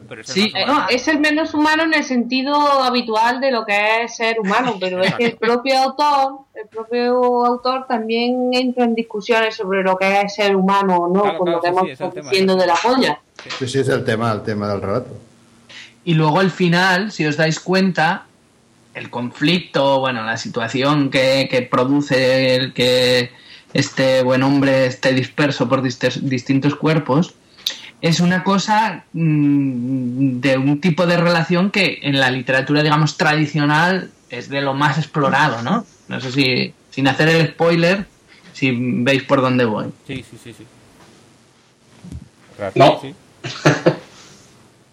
Bueno, sí, relación, nada, lo podemos decir, vamos a ver alerta de spoiler un poco, pero bueno, en el fondo es un síndrome de Munchausen, ¿no? Relación abusiva entre padres e hijos de un tipo muy particular. Claro, es que es eso, una cosa que otro autor lo habría tratado de una manera completamente distinta, vamos, solo Egan lo puede hacer así, pero que es un tema que te lo puedes esperar en una novela de lo que se llama novela literaria, ¿no? O novela que no sea de género. Sí. De hecho están los relatos, hay unos cuantos relatos en los que yo tengo la sensación de que él se divirtió escribiéndolos. Hay otros en los que no es lo que me sugiera, pero a lo mejor se divirtió igual, ¿no? Uno es el del asesino infinito también, el de Into Darkness que hemos dicho también, y luego está el del señor que tiene un accidente y tiene una experiencia de estas de fuera del cuerpo, ¿no? Que mientras se están operando lo ve todo como... O sea, una experiencia de esta gente que está al borde de la muerte y esto es real. Hay gente o sea, es real que tienen la experiencia, que tienen la sensación de que se ven desde fuera, ¿no? Flotando del cuerpo, que estás viendo tu cuerpo desde arriba. A este señor le pasa esto, pero luego no vuelve. No muere ni nada, pero no vuelve. Sigue siempre... flotando por encima de su cuerpo. ¿Y cómo lo resuelve? Me parece buenísimo cómo lo ejecuta, ¿no? Que él vea o no vea, se forma una imagen de situación, una composición de lugar. Sí, sí, Luego sí. va Sí. corrigiendo y es buenísimo. Bueno, eso yo creo que tiene que ver también con casos reales, ¿no? Por ejemplo, no sé si os suena este escritor que El se llama Oliver Sacks. Sacks, sí, sí, que cuenta pues eso, casos de gente pues que ha tenido algún accidente, ha tenido algún daño cerebral y cómo eso le altera la percepción, que tienen visión ciega y en la secuela o bueno, sidecuela, que es ecopraxia, pues también tiene mucha importancia, ¿no? O sea, cómo la modificación o el daño cerebral afecta a nuestra percepción, a nuestra manera de percibir el mundo, de entenderlo, de interpretarlo, ¿no? Muy bien. Bueno, llevamos en torno a una hora hablando de Axiomatic. Yo no tengo mucho más que añadir, más allá de recomendarlo. Me parece que es un gran sello Verdugos y que es de los libros de que... No es un libro que recomendaría, lo he dicho ya, a nadie que no le guste la ciencia ficción, pero si te gusta la ciencia ficción, yo creo que es un must, que es un imprescindible. No sé si os gustaría añadir algo del libro o de algún relato. Yo respecto... No, di. No, digo, ahora añadiré otro libro. Yo, sabiendo que no está disponible en español, pues hombre, si algún editor atrevido nos oye, que intente recuperar los derechos de AGEC y lo vuelva a publicar, porque es una pena que este libro no esté disponible para el lector español. Sí, además... Hombre, lo suyo sería que lo sacara Bibliópolis, ¿no? Que es quien está publicando ahora Egan en España, los últimos libros, y Luminoso, al fin y al cabo, es otra colección de relatos de Egan que temáticamente es muy similar, porque, por ejemplo, Reasons to be Cheerful, Razones para ser feliz, es un relato que podría estar perfectamente en Axiomático. Por similitud pues con Aprendiendo a ser yo o con cualquier otro relato, ¿no? Yo siempre digo, yo leí antes Luminoso que Axiomático y lo recuerdo con más cariño, si cabe, pero es posible que sea porque lo leí primero, simplemente. De hecho fue el primer Egan que leí, me parece. No, tiene relatos excelentes también, ¿no? Lo que pasa es que, bueno, yo creo que el nivel medio es ligeramente más alto en Axiomático. Puede ser, en cualquier caso es un libro también a leer. De hecho, sí. ya adelanto que va a ser. No, es que yo creo que sí, que era una de las cosas que os iba a preguntar, ¿no? ¿Qué otros relatos de Egan os gustan también que no estén en este libro? Pero yo creo que si alguien lee Axiomático y le gusta, pues lo normal es que vaya a buscar más relatos de Egan en Luminoso o tiene alguna otra en español, no tiene ninguna otra antología completa, pero bueno, que en inglés sí, y luego tiene relatos por otros sitios, ¿no? ¿En inglés hay más antologías con relatos totalmente originales, digamos? Sí, Oceanic. Bueno, aquí hay otra antología que se llama Oceánico aquí en España. Bueno, se publicó en Argentina, que solo tiene 3 relatos. Tiene Oceánico, tiene Singleton y tiene Oracle. Esos relatos y muchos otros. ¿Sí? No, digo, pero esto es una versión resumida, ¿no? Porque Oceanic tiene muchos más. Pero es que salió primero en español con ese título porque tenía este relato. Y luego en inglés salió Oceanic, pero más adelante con esos relatos y con muchos otros. Y esa es muy buena también. Por ejemplo, recordaréis Luminoso, que está en esa colección. Sí. Tiene una continuación que es Dark Integers. Yo sé que la tiene, pero no la he leído. Sí. Y de hecho hay una antología que se llama Dark Integers, ¿no? Hay una antología que se llama Dark Integers. Es que Dark Integers es un subconjunto de los relatos que hay en Oceanic, la inglesa americana. Vale. Si alguien quiere leer, si ha leído ya Axiomático y Luminoso, quiere conseguir una antología lo más completa posible en inglés, que tenga la mayor cantidad de relatos no recogidos en esas antologías, eso quiero yo, ir por Oceanic, porque Dark Integers solo tiene una parte de los relatos de Oceanic. Vale. Yo creo que Oceanic lo colgó en su web, ¿verdad? El relato. Bueno, en su web tiene muchos relatos, ¿eh? Yo diría que, ahora a lo mejor me equivoco, diría que Oceanic lo leí en su web, pero a lo mejor me equivoco. Es posible. Te he cortado antes, Elías, ibas a decir algo. No, iba a decir que de lo que decíais o de lo que decía Miquel, de relatos con los que se parece que se divirtió escribiendo. Para mí el de The Moral Virologist, Sí. el virologista moral, no sé cómo lo han traducido, es en el que se le nota que está más ácido, más desatado. Porque le hace sangre al Sí, al sí. virologista, al virólogo.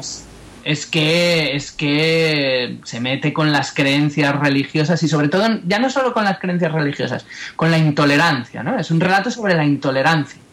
Yo tengo... Sobre la falsa moral. Exacto, sí. De hecho, la resolución es buenísima con la prostituta. Bueno, es que esa resolución es, además, súper negra, ¿no? Es un humor muy negro. Ese también es bastante fuerte. ¿Ese no te gusta por fuerte o sí? No, ese sí me gusta, aunque la conclusión me parece muy, muy chunga. Pero... Es chunga, pero no es gratuita. O sea, es chunga, pero... No, es la conclusión adecuada a la idea que pretende desarrollar a lo largo del relato. Justo, ¿no? Pues estos son mis principios, pero si no me convienen, pues los cambio rápidamente. Tengo otro. Y estos son mis principios a partir de ahora. Sí, sí. Ya está. Uy, que no me he dado cuenta de una cosa. No pasa nada. Lo cambio, ya pienso de otra manera y sigo siendo el mejor y merezco la salvación y demás. ¿No? Porque, bueno, sin hacer ningún tipo de spoiler, pero vamos, es que es eso, básicamente. La frase del final es esa, es una de las frases finales de esas demoledoras que cuando estás leyendo un libro o un relato se te queda clavado lo último. Que es un poquito forzado eso, ¿eh? Es muy súbito. De golpe tiene... Bueno, no pasa nada, a tomar por saco. Pero ya lo he funciona, arreglado. pero funciona, Ay, sí. ay, que me he equivocado. No, es que estos son malos también. Y ya está. Y arreglado. Sí, claro, pero en ese sentido ahí yo creo que se le va un poco la mano. Es un poco de brocha gorda.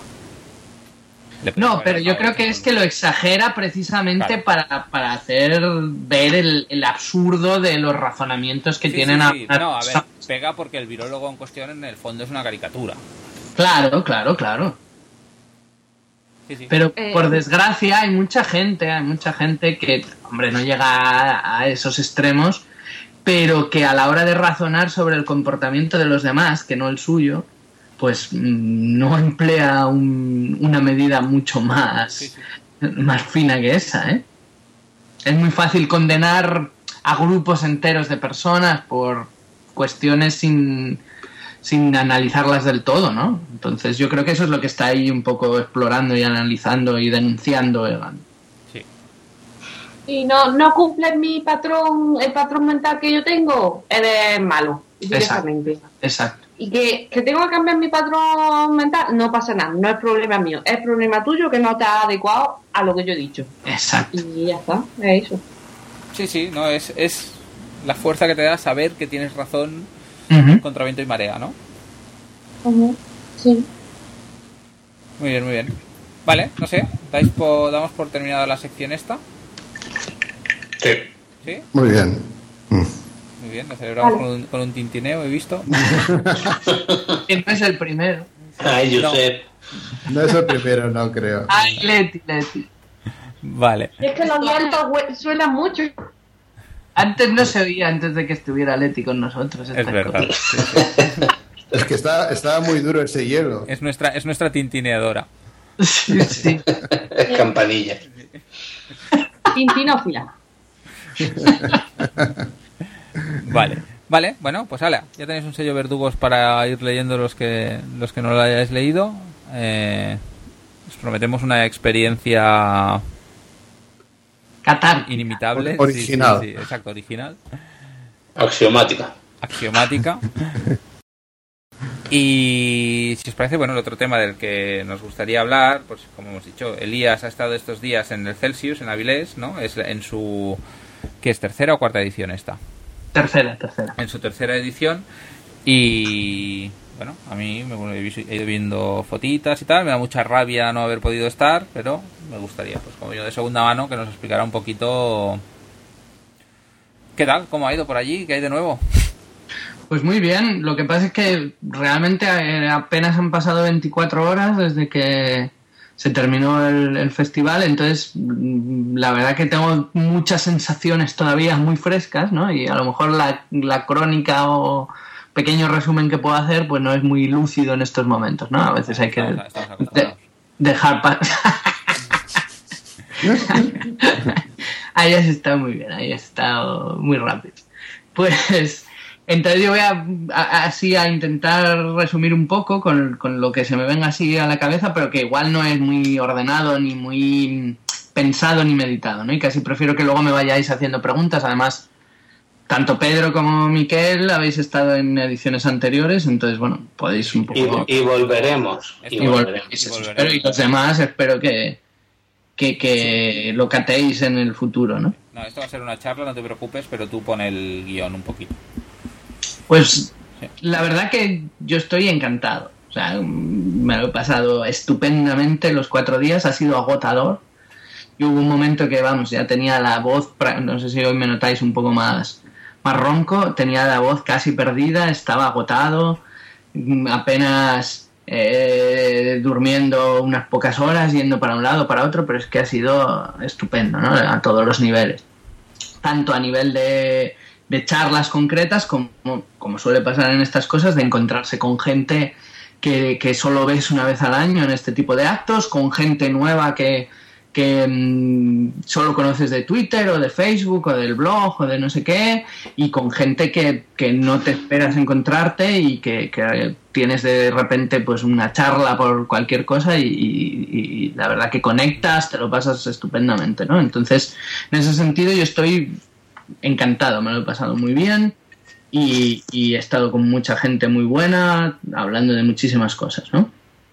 Aunque sí que es verdad que a nivel de programa yo pienso que ha habido más desequilibrio que en otras ocasiones. Ajá.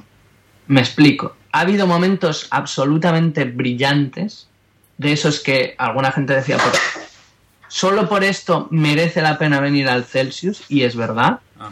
Luego ha habido, pues, quizá para mi gusto, aunque hablando con otra gente también coincidía, pues ciertos periodos de tiempo, una mañana completa, media tarde, en la que los actos pues parecían un pelín menos atractivos, ¿no?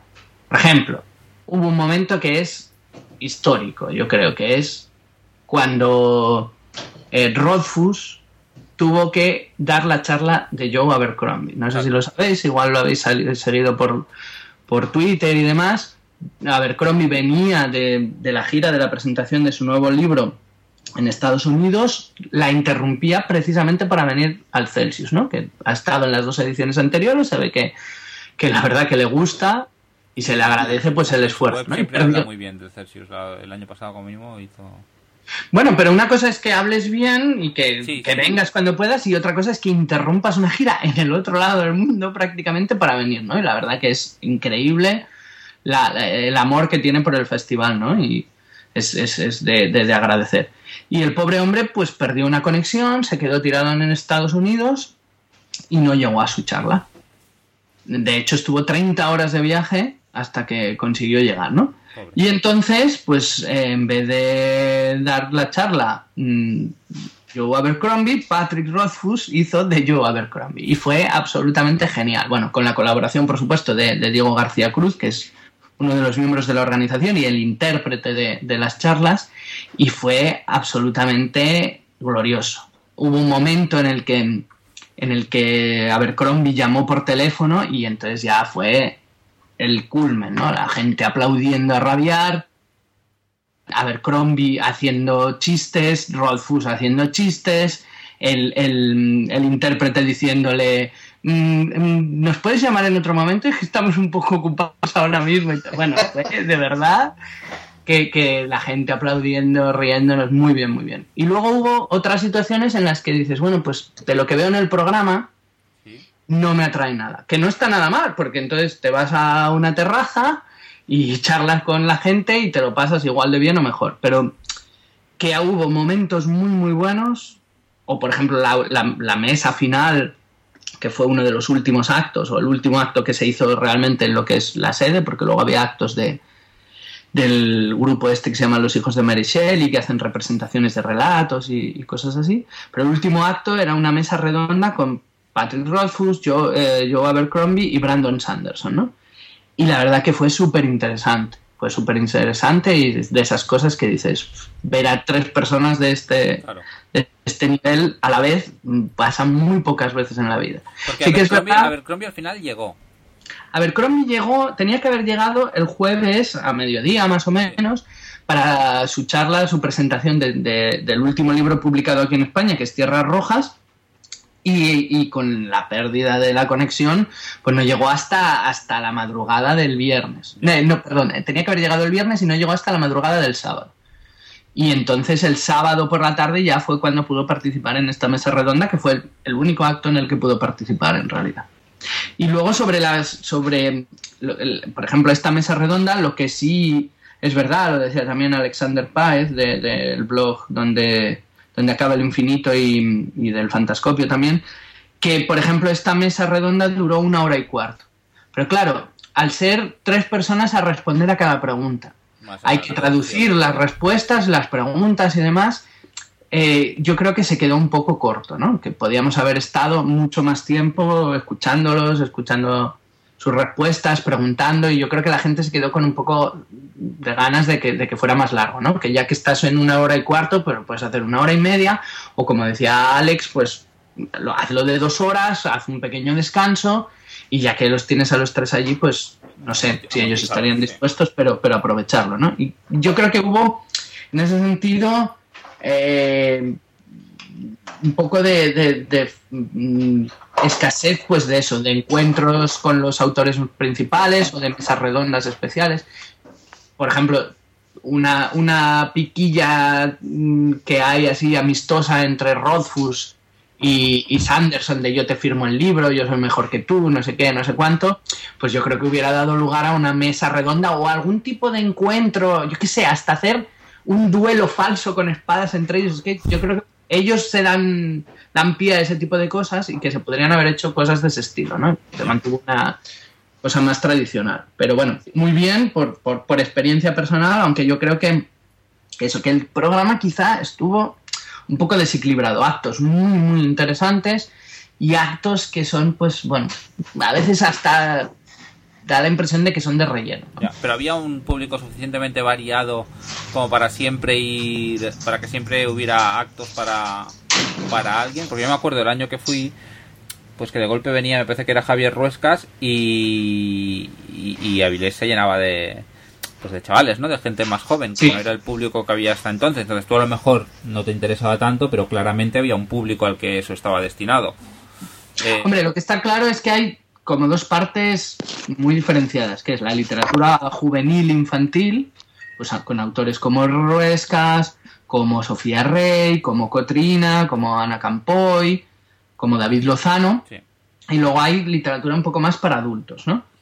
Pero luego también dentro de esos 2 grandes grupos también hay un desequilibrio, ¿no? Entre charlas que a priori son más interesantes, que resultan más atractivas, y otras que aunque te puedan llamar, pues no son quizá tan de nombre como las otras, ¿no? Hombre, yo entiendo que tampoco se puede hacer todo que sea sí. Súper atractivo, pero bueno, que, no sé, hubo ciertos momentos en los que mirabas el programa y decías, pues de esta mañana realmente no me interesa nada, ¿no? Y luego tenías 3 charlas, una seguida de como estaba programado, de Abercrombie, otra de Rothfuss y otra de Sanderson, ¿no?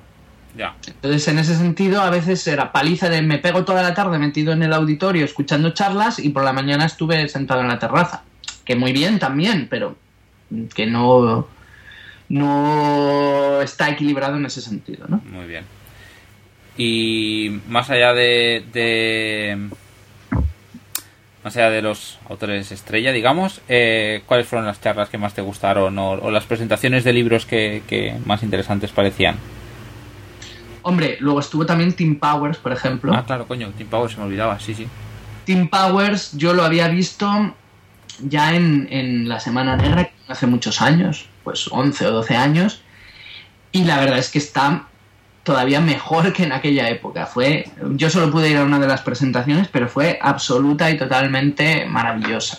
O sea, una capacidad de entretener, de responder, de contar anécdotas excelente, ¿no? Sí que me llamó la atención, me hizo gracia que muchas de las preguntas que le hicieron hace 12 años se repetían ahora y muchas de las respuestas que daba se repetían casi con las mismas palabras. Claro. Pero el hombre tiene una frescura, una capacidad de conectar con la gente, de contar anécdotas, de además explicar su visión de lo que es la literatura fantástica, de lo que a él le interesa. Contó anécdotas pues sobre, por ejemplo, sobre sus primeras novelas publicadas que son de morirse de risa. O sea, por ejemplo, contaba que cuando empezó a publicar vendió novelas a una sucursal de Arlequín, la famosa editorial de novela romántica, que intentó explorar el género de la fantasía y de la ciencia ficción, ¿no? Y el único requisito que había era que las novelas tuvieran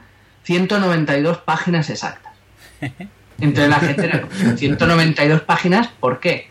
Porque si tenían 190, al meterlas en la caja, bailaban y se dañaban. Y si tenían 194, no cerraban las cajas. Entonces él decía, si era más larga, no había problema. Te recortaban un par de escenas hasta que quedara en la longitud. Y si era más corta, tampoco tenía problema. Cogían a alguien que pasara por allí, al becario... Le añadían un par de escenas y ala. Al conductor del autobús le añadían un par de escenas y así, ¿no? Entonces, cosas de ese estilo, o su relación, por ejemplo, con Lester del Rey, ¿sabéis? Este escritor de ciencia ficción de la época dorada, ¿no? Y editor, ¿no? Editor, claro, de Del Rey, y son anécdotas muy, muy divertidas, que además las cuenta con una gracia especial y te hace ver la visión que él tiene de lo que es la fantasía, lo que contaba también de cómo escribían poemas.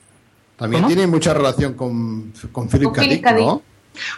Hablo de Philip K. Dick, hablo de James Blaylock, hablo de K.W. Jeter, porque fueron juntos, además estudiaron juntos y que hacían poemas pasándose una hoja, bebiendo cervezas y rellenando poemas y luego los mandaban a la revista de la universidad. Bueno, un montonazo de anécdotas divertidísimas, súper interesantes, ¿no? Y yo creo que se ganó al público totalmente, aunque no, a priori tampoco era uno de los autores que a lo mejor al público más joven, porque había mucho público joven, podía interesar, pero yo creo que se lo ganó totalmente. Y regalaba... Es que... perdón.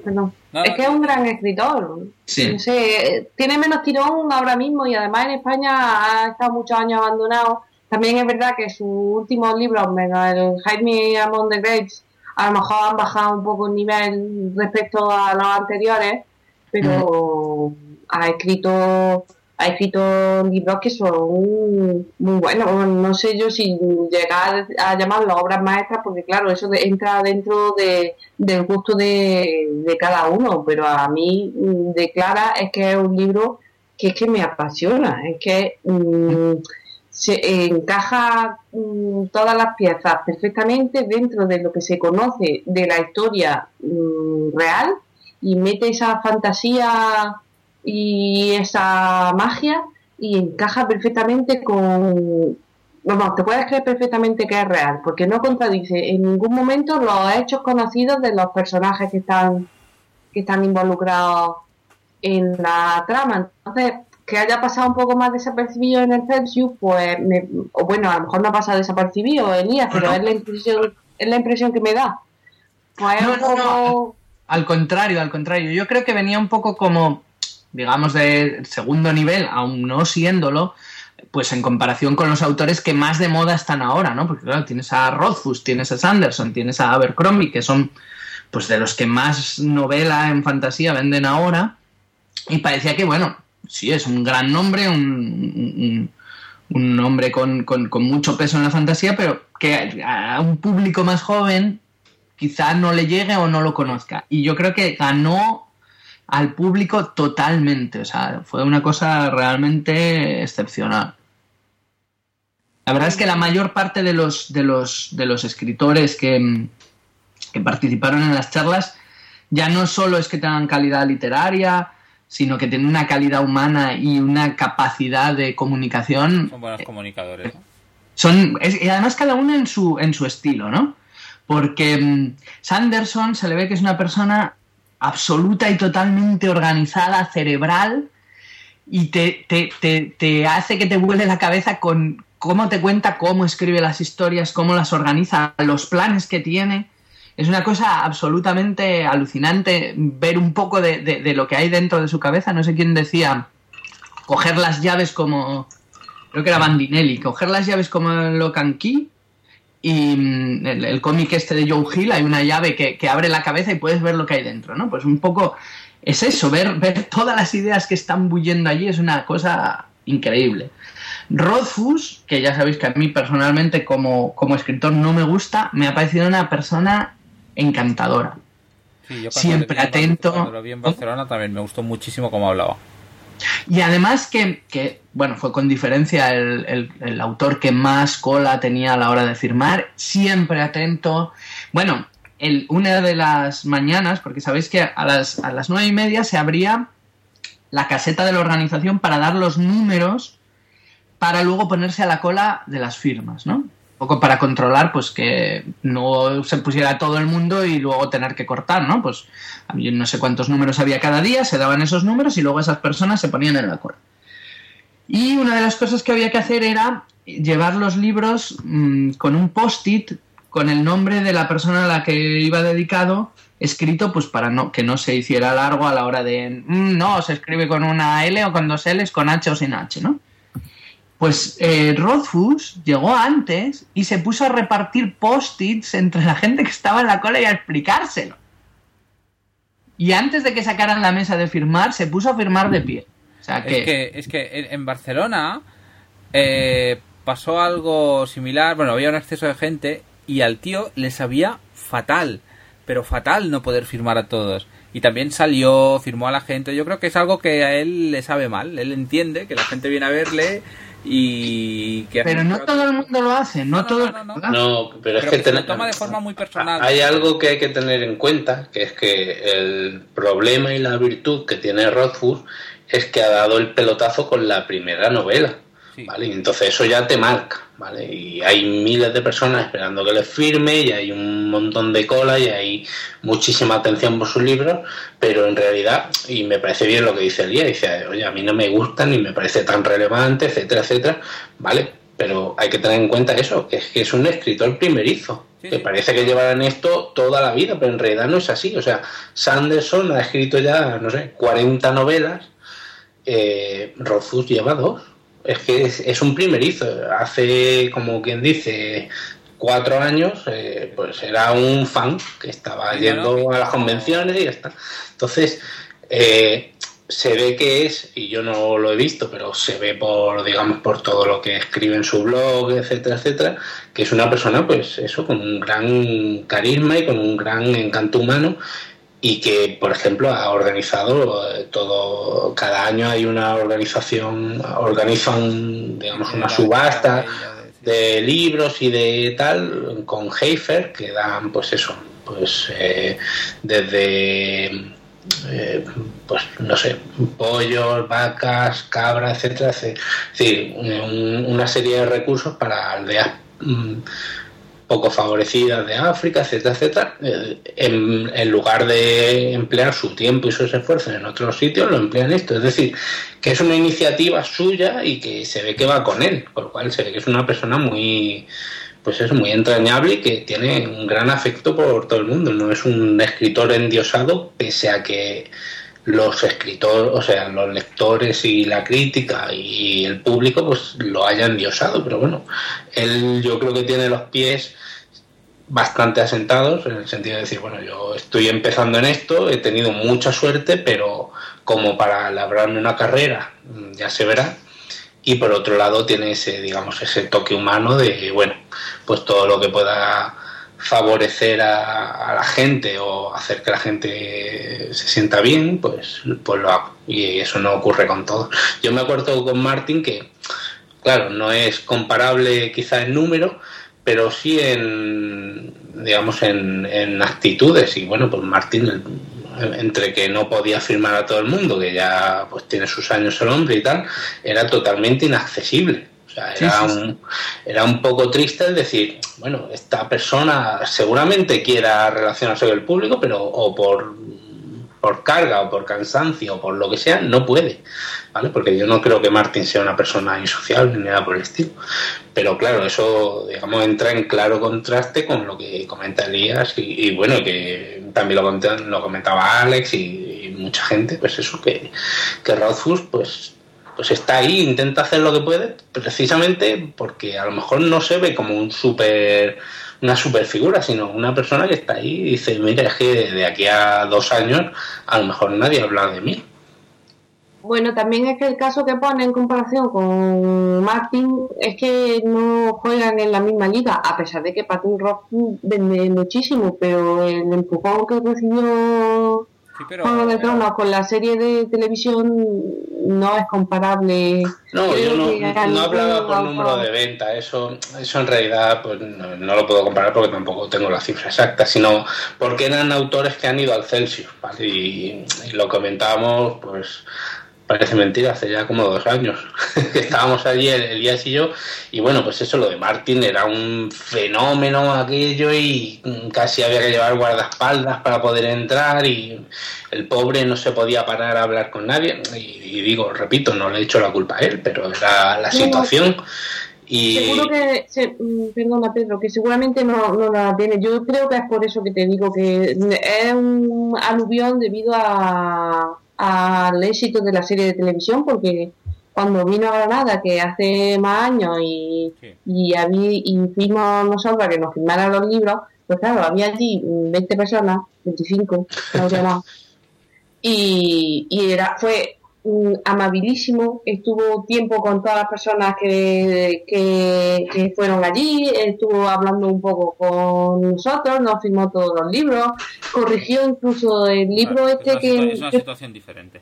Es que no tiene nada que ver, es antes de la televisión y después de la televisión. No, sí, por volumen está claro, y él lo ha comentado en muchos sitios, que eso, que las ventas y la repercusión y en general todo se ha disparado a raíz de la serie. Pero aún así, quiero decir, Sanderson tenía una cola enorme esperando para firmar, Rothfuss tenía, Martin tenía. ¿Cuál era más grande? Pues no vamos a medirnos aquí las colas, ¿no? Pero... Tienes miedo. Sí, sobre todo. Pero el hecho es ese, que hay muchas formas de afrontarlo y sin menospreciar a Martin en absoluto, porque ya sabéis que yo soy uno de sus grandes defensores. Creo que la actitud de Rothfuss es superior, es soberbia, vamos, es simplemente... ¿Cómo te gustaría que te tratara, pues no un escritor, sino cualquier persona a la que tú admires? Es decir, él intenta hacer todo lo posible y pone mucho de su parte. Y Abercrombie, pues me sorprende mucho eso.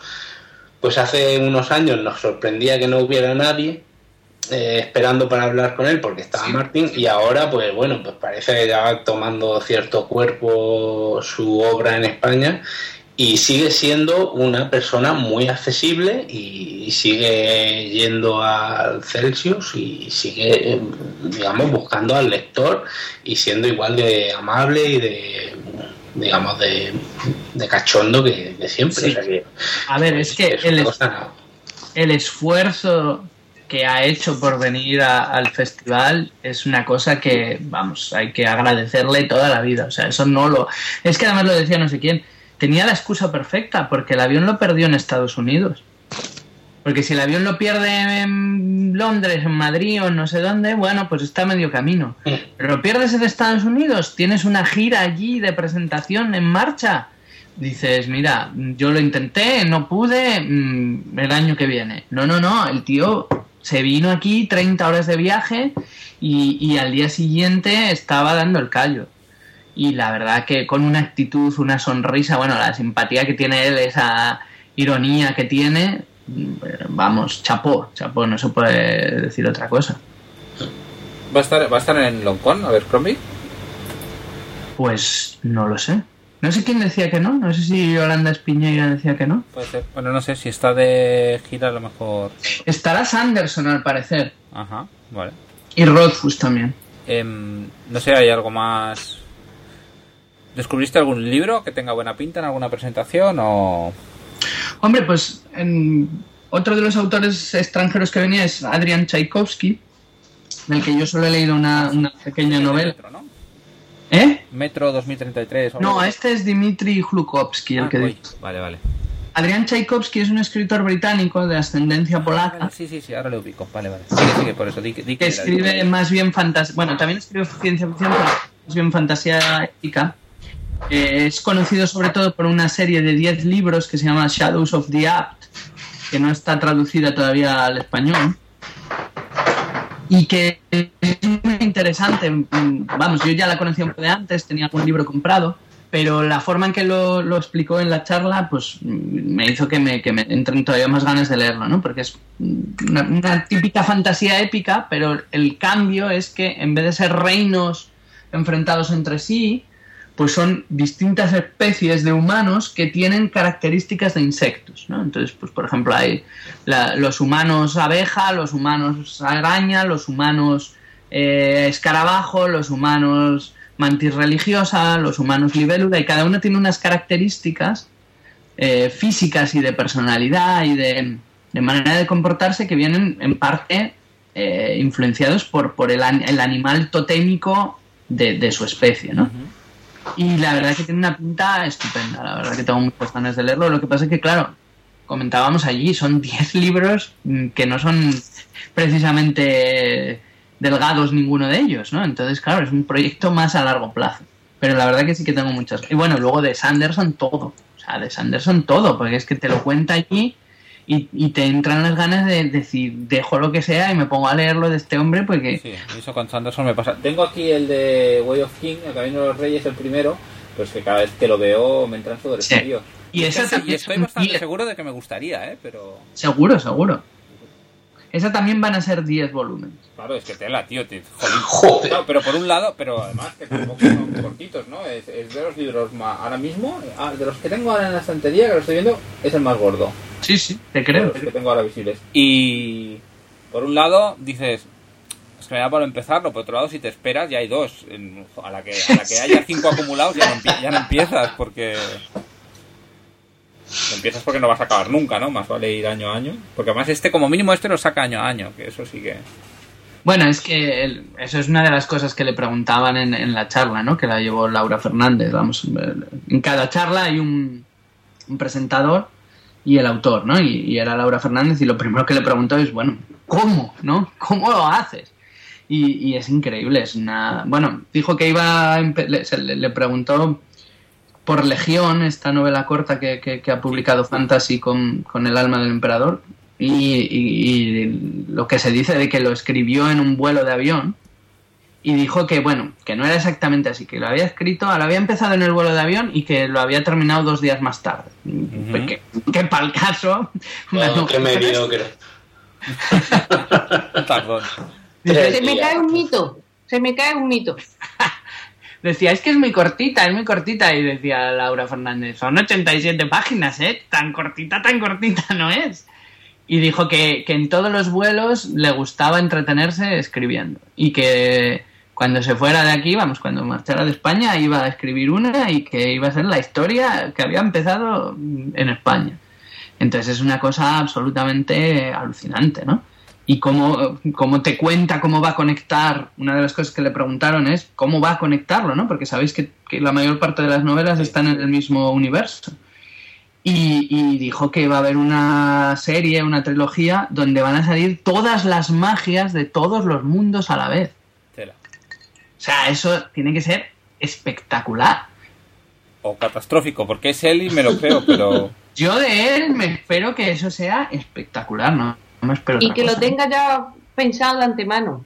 Y claro, que resulte que un detalle de un libro esté relacionado con otro detalle de otro libro y al final todo encaje. Sí. Por eso es que lo interesante de este tipo de charlas es ver cómo piensa cada autor, cómo a veces son muy diferentes en la forma de enfocar la obra, de planificarla, no sé, de enfrentarse al proceso de escritura. Es muy, muy curioso. Está hablando de un autor que tiene en su página web diciendo, bueno, pues llevo ya el 20% de Storm Light segunda parte. Digo, ¿cómo es posible que sepa que lleva el 20% de un libro que está escribiendo? Hay gente que no sabe cuánto tarda o cuánto no tarda. Ha de planificar mucho, ¿no? Muchísimo. Sí, él lo decía, dice, yo lo planifico todo, no me pongo a escribir hasta que no lo tengo todo planificado. Sí, no, es que si no, no se explica. Muy bien. Bueno, llevamos casi 2 horas de programa. ¿Te gustaría añadir algo más del Celsius? Pues nada, que muy bien, me lo he pasado muy bien y que espero que el año que viene sea igual o mejor, que podáis venir, que lo podamos compartir y demás, ¿no? Solo una cosita. En cuanto a las cosas negativas, bueno, dije un poco lo del desequilibrio que había en ciertas partes del programa, que igual eso es más difícil de evitar, pero sí que una cosa que comentábamos luego también ahora en Twitter y comentábamos, por ejemplo, pues con las chicas de Fatal y Belly, que también estuvimos allí pues comiendo alguna vez y demás, que hay poca, o este año sobre todo hubo poca diversidad de autores, ¿no? Si os dais cuenta... los grandes autores o las cabezas de cartel es que parecen sacados más o menos del mismo sitio. Es fantasía épica, hombre, no es lo mismo Sanderson que Rothfuss, pero bueno, quiero decir, no hay una diferencia como puede haber que había el año pasado de Lauren Bukes a Joe Abercrombie, que no tienen nada que ver lo que escriben, ¿no? Entonces, en ese sentido, incluso una de las preguntas típicas era, bueno, ¿y las mujeres en la fantasía qué?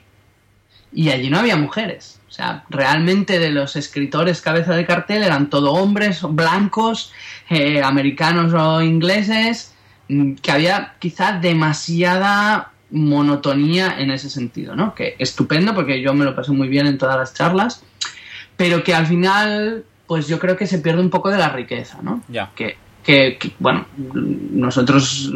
creo que nos gusta mucho, pues eso, la diversidad, ¿no? Incluso en el Fantascopio, pues muchas veces intentamos, y en nuestros blogs, pues hablar un poco de autores que vienen de otros países, de otras tradiciones, que tienen muchísimo que ofrecer, más allá, pues eso, ¿no?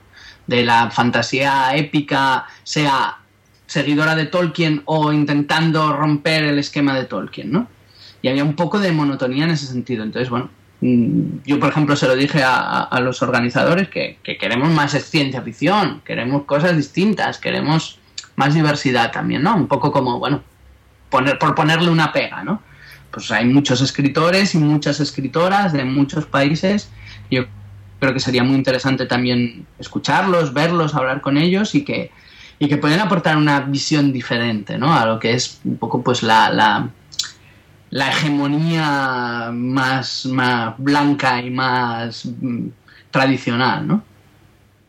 Ya, sí. Es que a veces, bueno, ahora es difícil, ¿eh? Yo creo, organizar así... ¿Tú qué sabrás? Yo qué sabré. Algún día lo sabré. Mi pregunta es, Elías, ¿crees que el Celsius se ha consolidado como el festival de referencia en España? Yo diría que sí.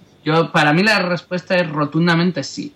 La asistencia a las charlas, bueno, ¿tú te acuerdas del primer año? Lo que decías de Abercrombie, la diferencia entre Abercrombie y Martin, por ejemplo.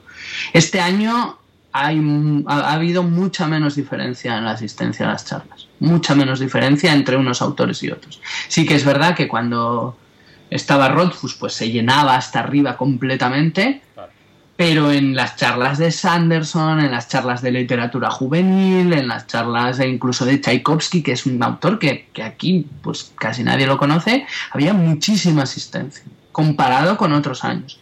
Había gente muy joven asistiendo, que a mí la verdad es que me da una alegría muy grande, ¿no? Muchísima gente, y no solo a la parte de literatura juvenil, sino a la parte del programa principal, de muchos sitios, gente que ves que se pega muchas horas de tren o de coche, que se gasta sus ahorros en una pensión para poder estar allí 4 días, y la verdad yo creo que es un referente completo, y la verdad que me alegra que esté teniendo esta acogida que se la merece, ¿no?, entre el público. Y la verdad que yo lo veo muy consolidado. con unas líneas ya mucho más definidas y yo espero que sigan así muchos años. Muy bien. Yo espero poder ir el año que viene. Sí, señor, yo también. Sí. Me encantaría. Está un poco lejos, pero bueno, a mí me encantaría. Gente de todos los sitios ha venido, Leti, así que... Yo porque este Bueno, año pero- me reservo para Loncón, pero si no, no me lo hubiera perdido. Claro. De más lejos que tendría que ir yo, no habrá mucho, ¿no? Joder, mira, a ver, Pues, Colombia. por ahí, de Murcia, por ejemplo, había gente, de Barcelona. Bueno, no te creas que hay mucha más distancia desde donde estás tú, ¿eh? Murcia sí está lejos, ¿sí? De Murcia había bastante gente, Ay, por ejemplo. Así que para el próximo año hay que El animarse. año que viene todos. A ver ese cartel, cómo se organiza. Sí. Bueno, sí, hemos estado ahí en Twitter haciendo quinielas y apuestas, a ver si algunas de las sugerencias que hacíamos les parecen Sí, bien o se pueden hacer. Y Lo bueno de este año es que, aprovechando la Loncón, habrán cogido pues eso a Sanderson, Rothfuss, quizá Tim Powers. La verdad es que no sé si vive en Estados Unidos o en Inglaterra, donde vive, pero el año que viene no sé si van a tener esa posibilidad. Es decir, traer a pesos pesados como ellos trae mucha gente, y bueno, pues habrá gente que esté interesada per se en el género y en cualquier cosa que vaya, pero bueno, yo tengo mucha curiosidad por ver el cartel del año que viene y la asistencia.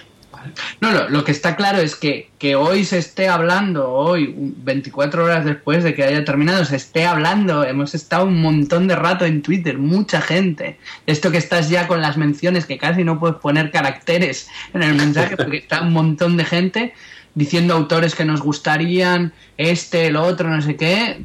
Quiere decir que la gente tiene ganas de festivales de este estilo y de encontrarse con los autores, de encontrarse con otros fans, de hablar del género, de promocionarlo, ¿no? Yo creo que eso es, vamos, una maravilla.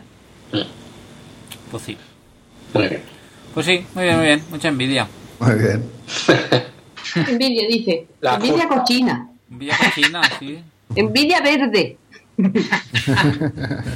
Ya sabéis, para el año que viene, Celsius 2015, supongo que será a finales de julio, principios de agosto, como estos años, ir marcándolo en el calendario y vamos, si es la mitad de bueno que este año y que los años anteriores, os va a encantar. Con que sea la mitad de bueno, os va a encantar.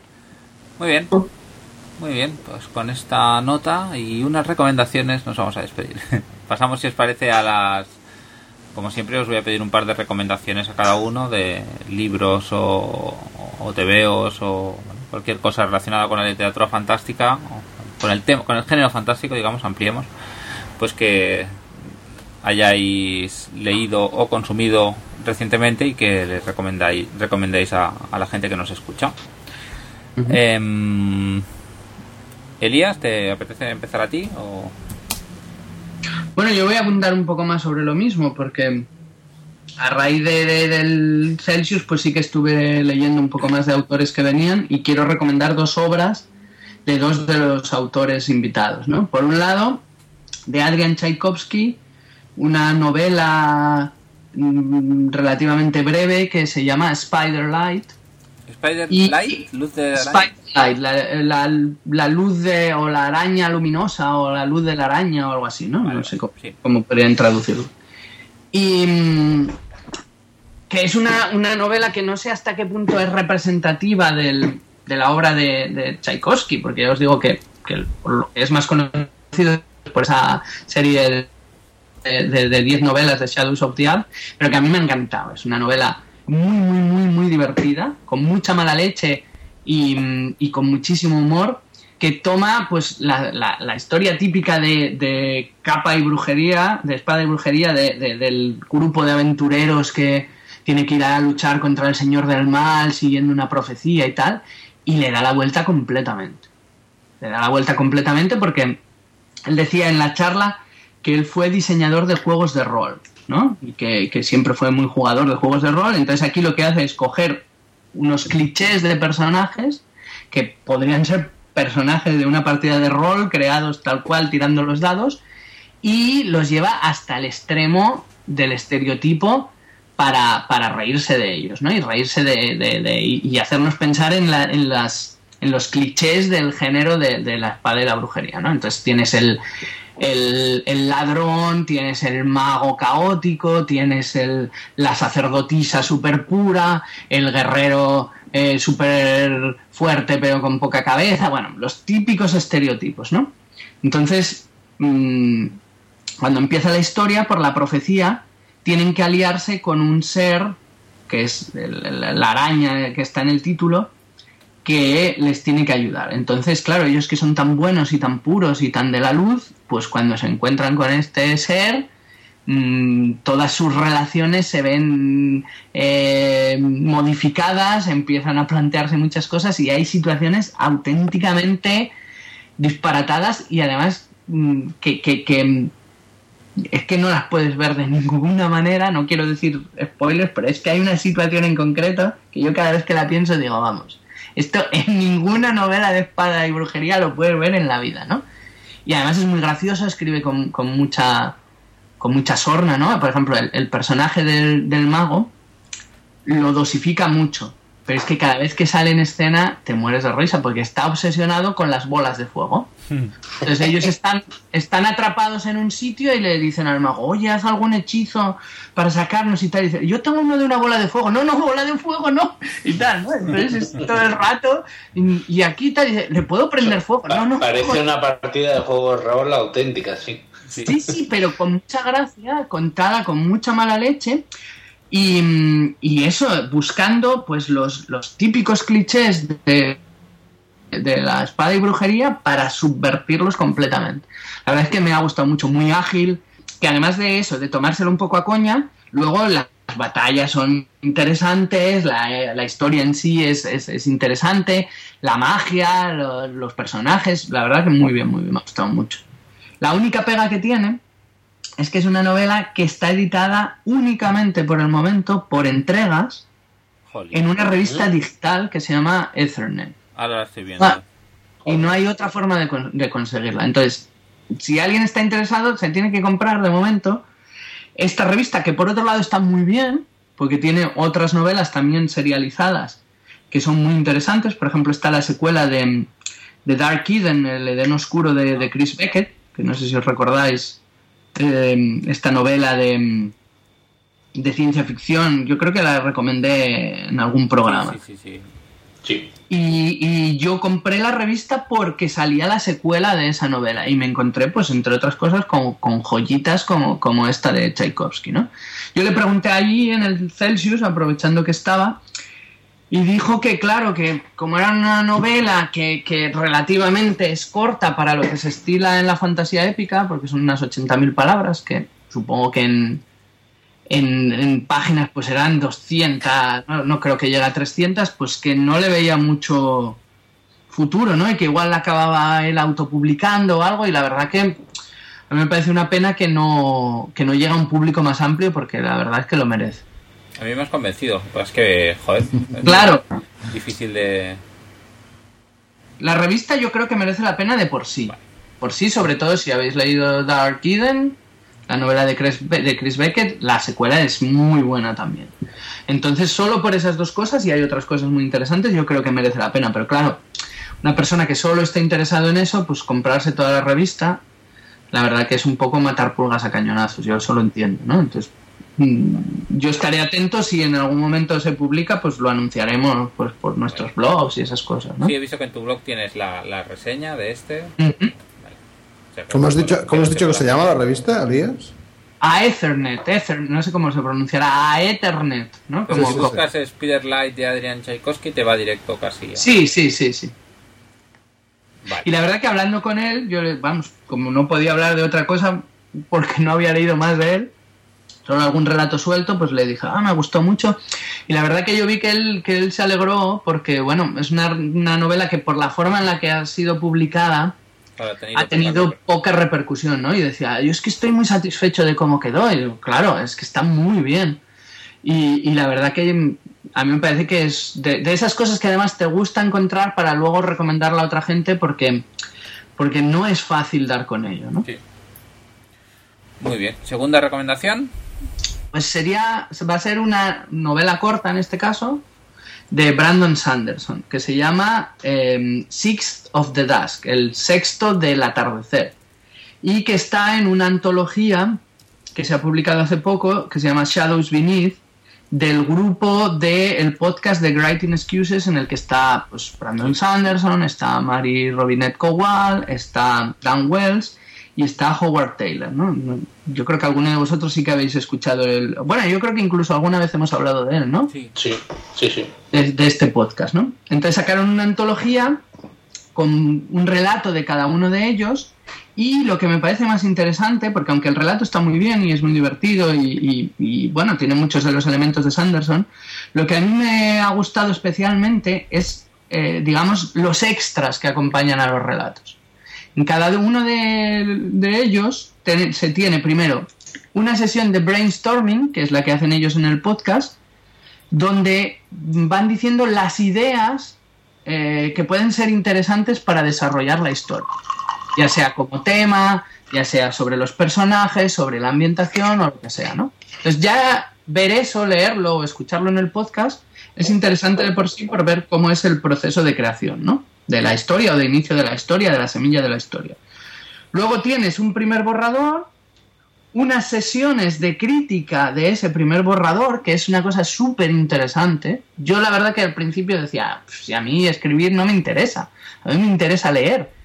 Pero es que aprendes un montón de cosas sobre cómo hacer, por ejemplo, una lectura beta, que a veces pues tenemos amigos que son escritores y nos piden opinión, sobre cómo analizar una historia para hacer una reseña, qué cosas funcionan, qué cosas no funcionan.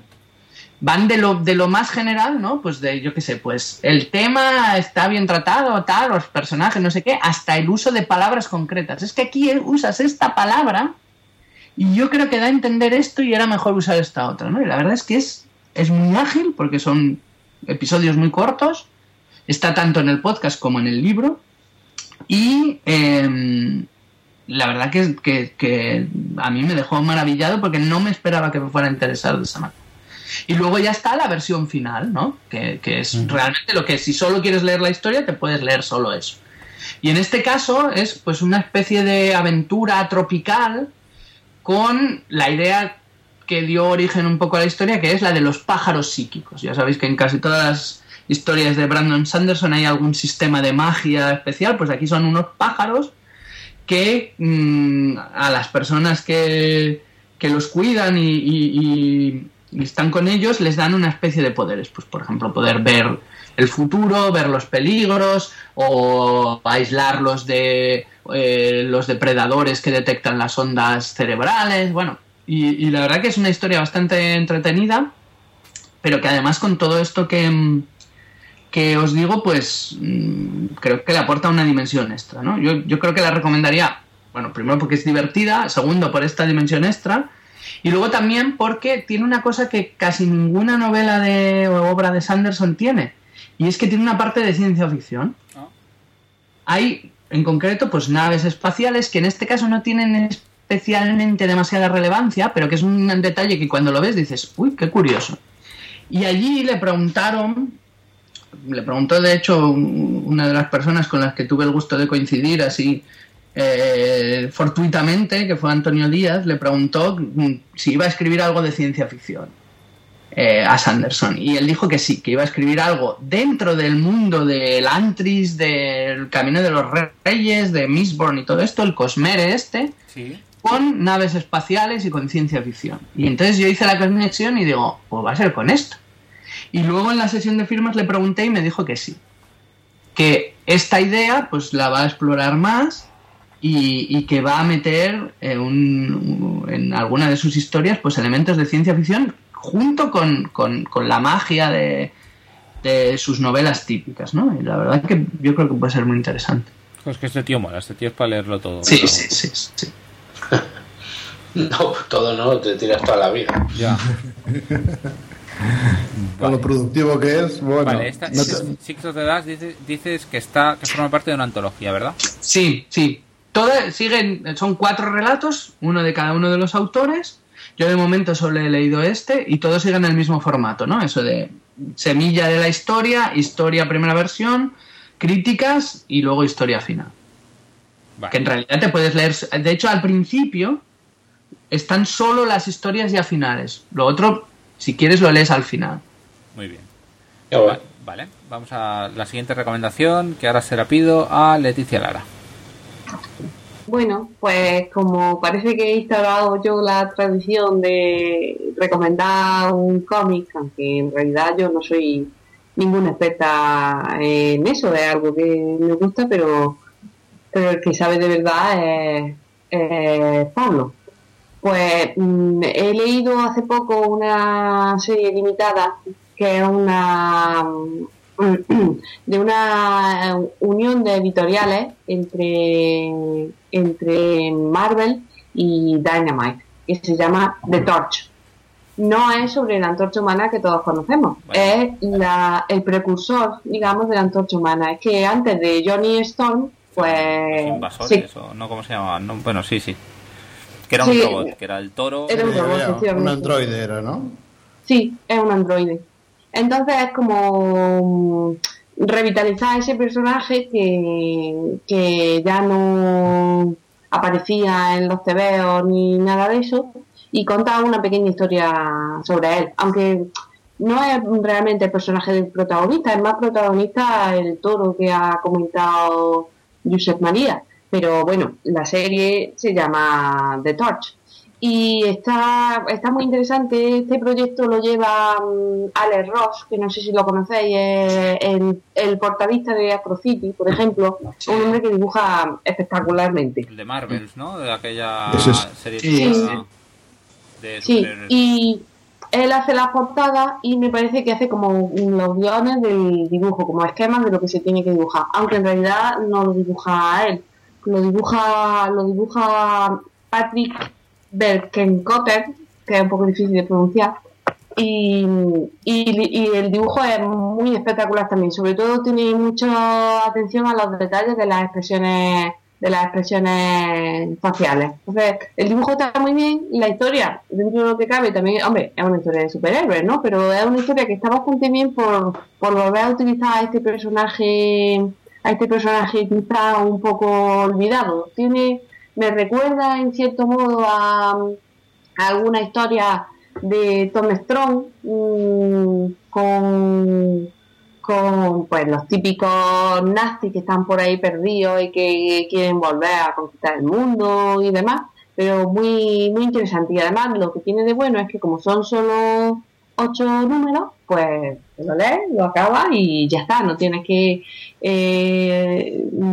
emprender el seguimiento de una serie que no sabes cuándo va a terminar. Es un arco argumental que comienza, se desarrolla y termina. No me cabe duda de que se utilizarán estos personajes en Marvel o en otras historias o lo que sea, pero bueno, a mí me ha gustado mucho estos tebeos.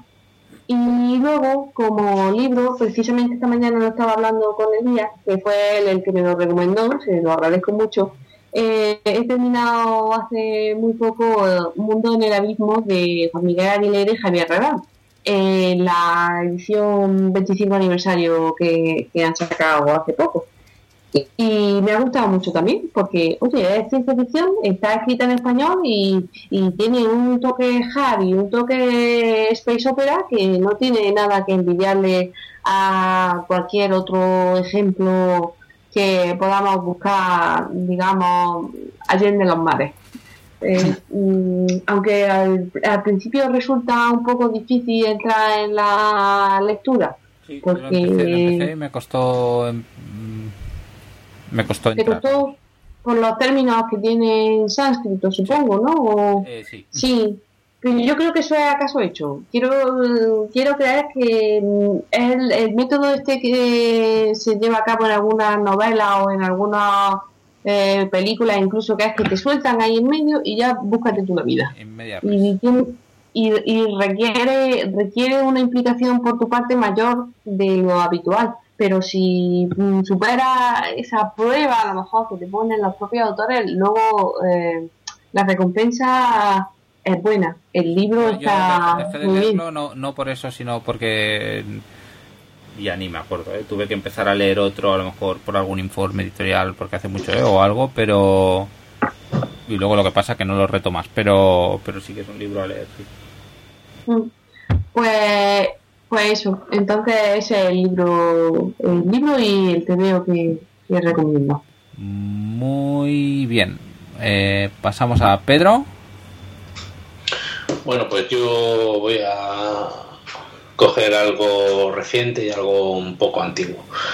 Lo reciente, que más o menos todos conocemos o hemos leído, es Mañana Todavía, que es una antología de relatos distópicos, todo de autores españoles, y que en general es muy muy recomendable. Desde luego siempre hay excepciones, pero en general es un libro que se puede recomendar a cualquier aficionado, más aún teniendo en cuenta pues un poco las deficiencias que suele tener el género en castellano. Y a mí este libro me gusta en especial, no solo porque lo considere bueno en general y sin ningún tipo de comparativa, sino porque si más o menos se echa un ojo al mundo anglosajón y se ve, por ejemplo, lo que está nominado para los Hugo este año en relato, pues yo creo que no hay color. Es decir, yo creo que muchos de los relatos de Mañana Todavía son mejores que cualquier cosa que esté nominada al relato en los Hugo, que es, digamos, un poco la norma, o si no la norma, pues algo bastante relevante en cuanto a lo que hay en relato en el mundo anglosajón. Con lo cual, pues sí, igual que en otras ocasiones, digamos, el género en castellano se queda atrás y hay que reconocerlo, pues yo creo que esta antología da un buen toque de batuta y remonta y merece la pena. No me extiendo mucho más porque, pues si no habéis leído el blog el mío o el de Miquel, en fin, casi todos hemos hablado de esta antología porque es un toque de atención para el lector en castellano y casi todos deberíamos echarle un ojillo. Hoy mismo, por ejemplo, se la he dejado a mi mujer para que le eche un ojo, porque incluso si no le gusta el género, que en general no le gusta el libro, y si no es lectora, yo creo que hay historias que le pueden interesar mucho. La primera, la de WeKids, pues es una historia buenísima para casi cualquier lector, incluso si no es aficionado ni a distopía, ni a ciencia ficción, ni a género, ni nada. Es una historia que explora un poco, digamos, una consecuencia del mundo actual, de lo que es el Facebook y la pasión por las redes sociales, y la lleva a unas consecuencias interesantes y muy muy asequibles para cualquier lector, ¿vale? Con lo cual yo, sí, creo que es un libro recomendable a un público más general de lo que suele ser normal en el género. Sí. Y de nuevo, si hay que poner trabas, yo soy el primero, pero igual que se ponen trabas, pues si hay que reconocer méritos, yo creo que esta colección es muy muy decente, ¿vale? De soberbia a muy decente hay un buen tramo donde podemos discutir, pero no la bajaría de muy muy decente, y creo que es una recomendación excelente para cualquier lector. Y me voy a remontar un poco a un libro que no es que quede olvidado, sino que pues ha pasado su fase, pero en breve se va a retomar, que es Los Magos, o The Magicians, de Lev Grossman, que es parte de una trilogía que justo, y por eso la recomiendo, justo el 5 de agosto, es decir, este mismo martes, publica su último libro, que se titula Tierra de Magos, o de Magicians. Magicians Land. Eso es, ¿vale?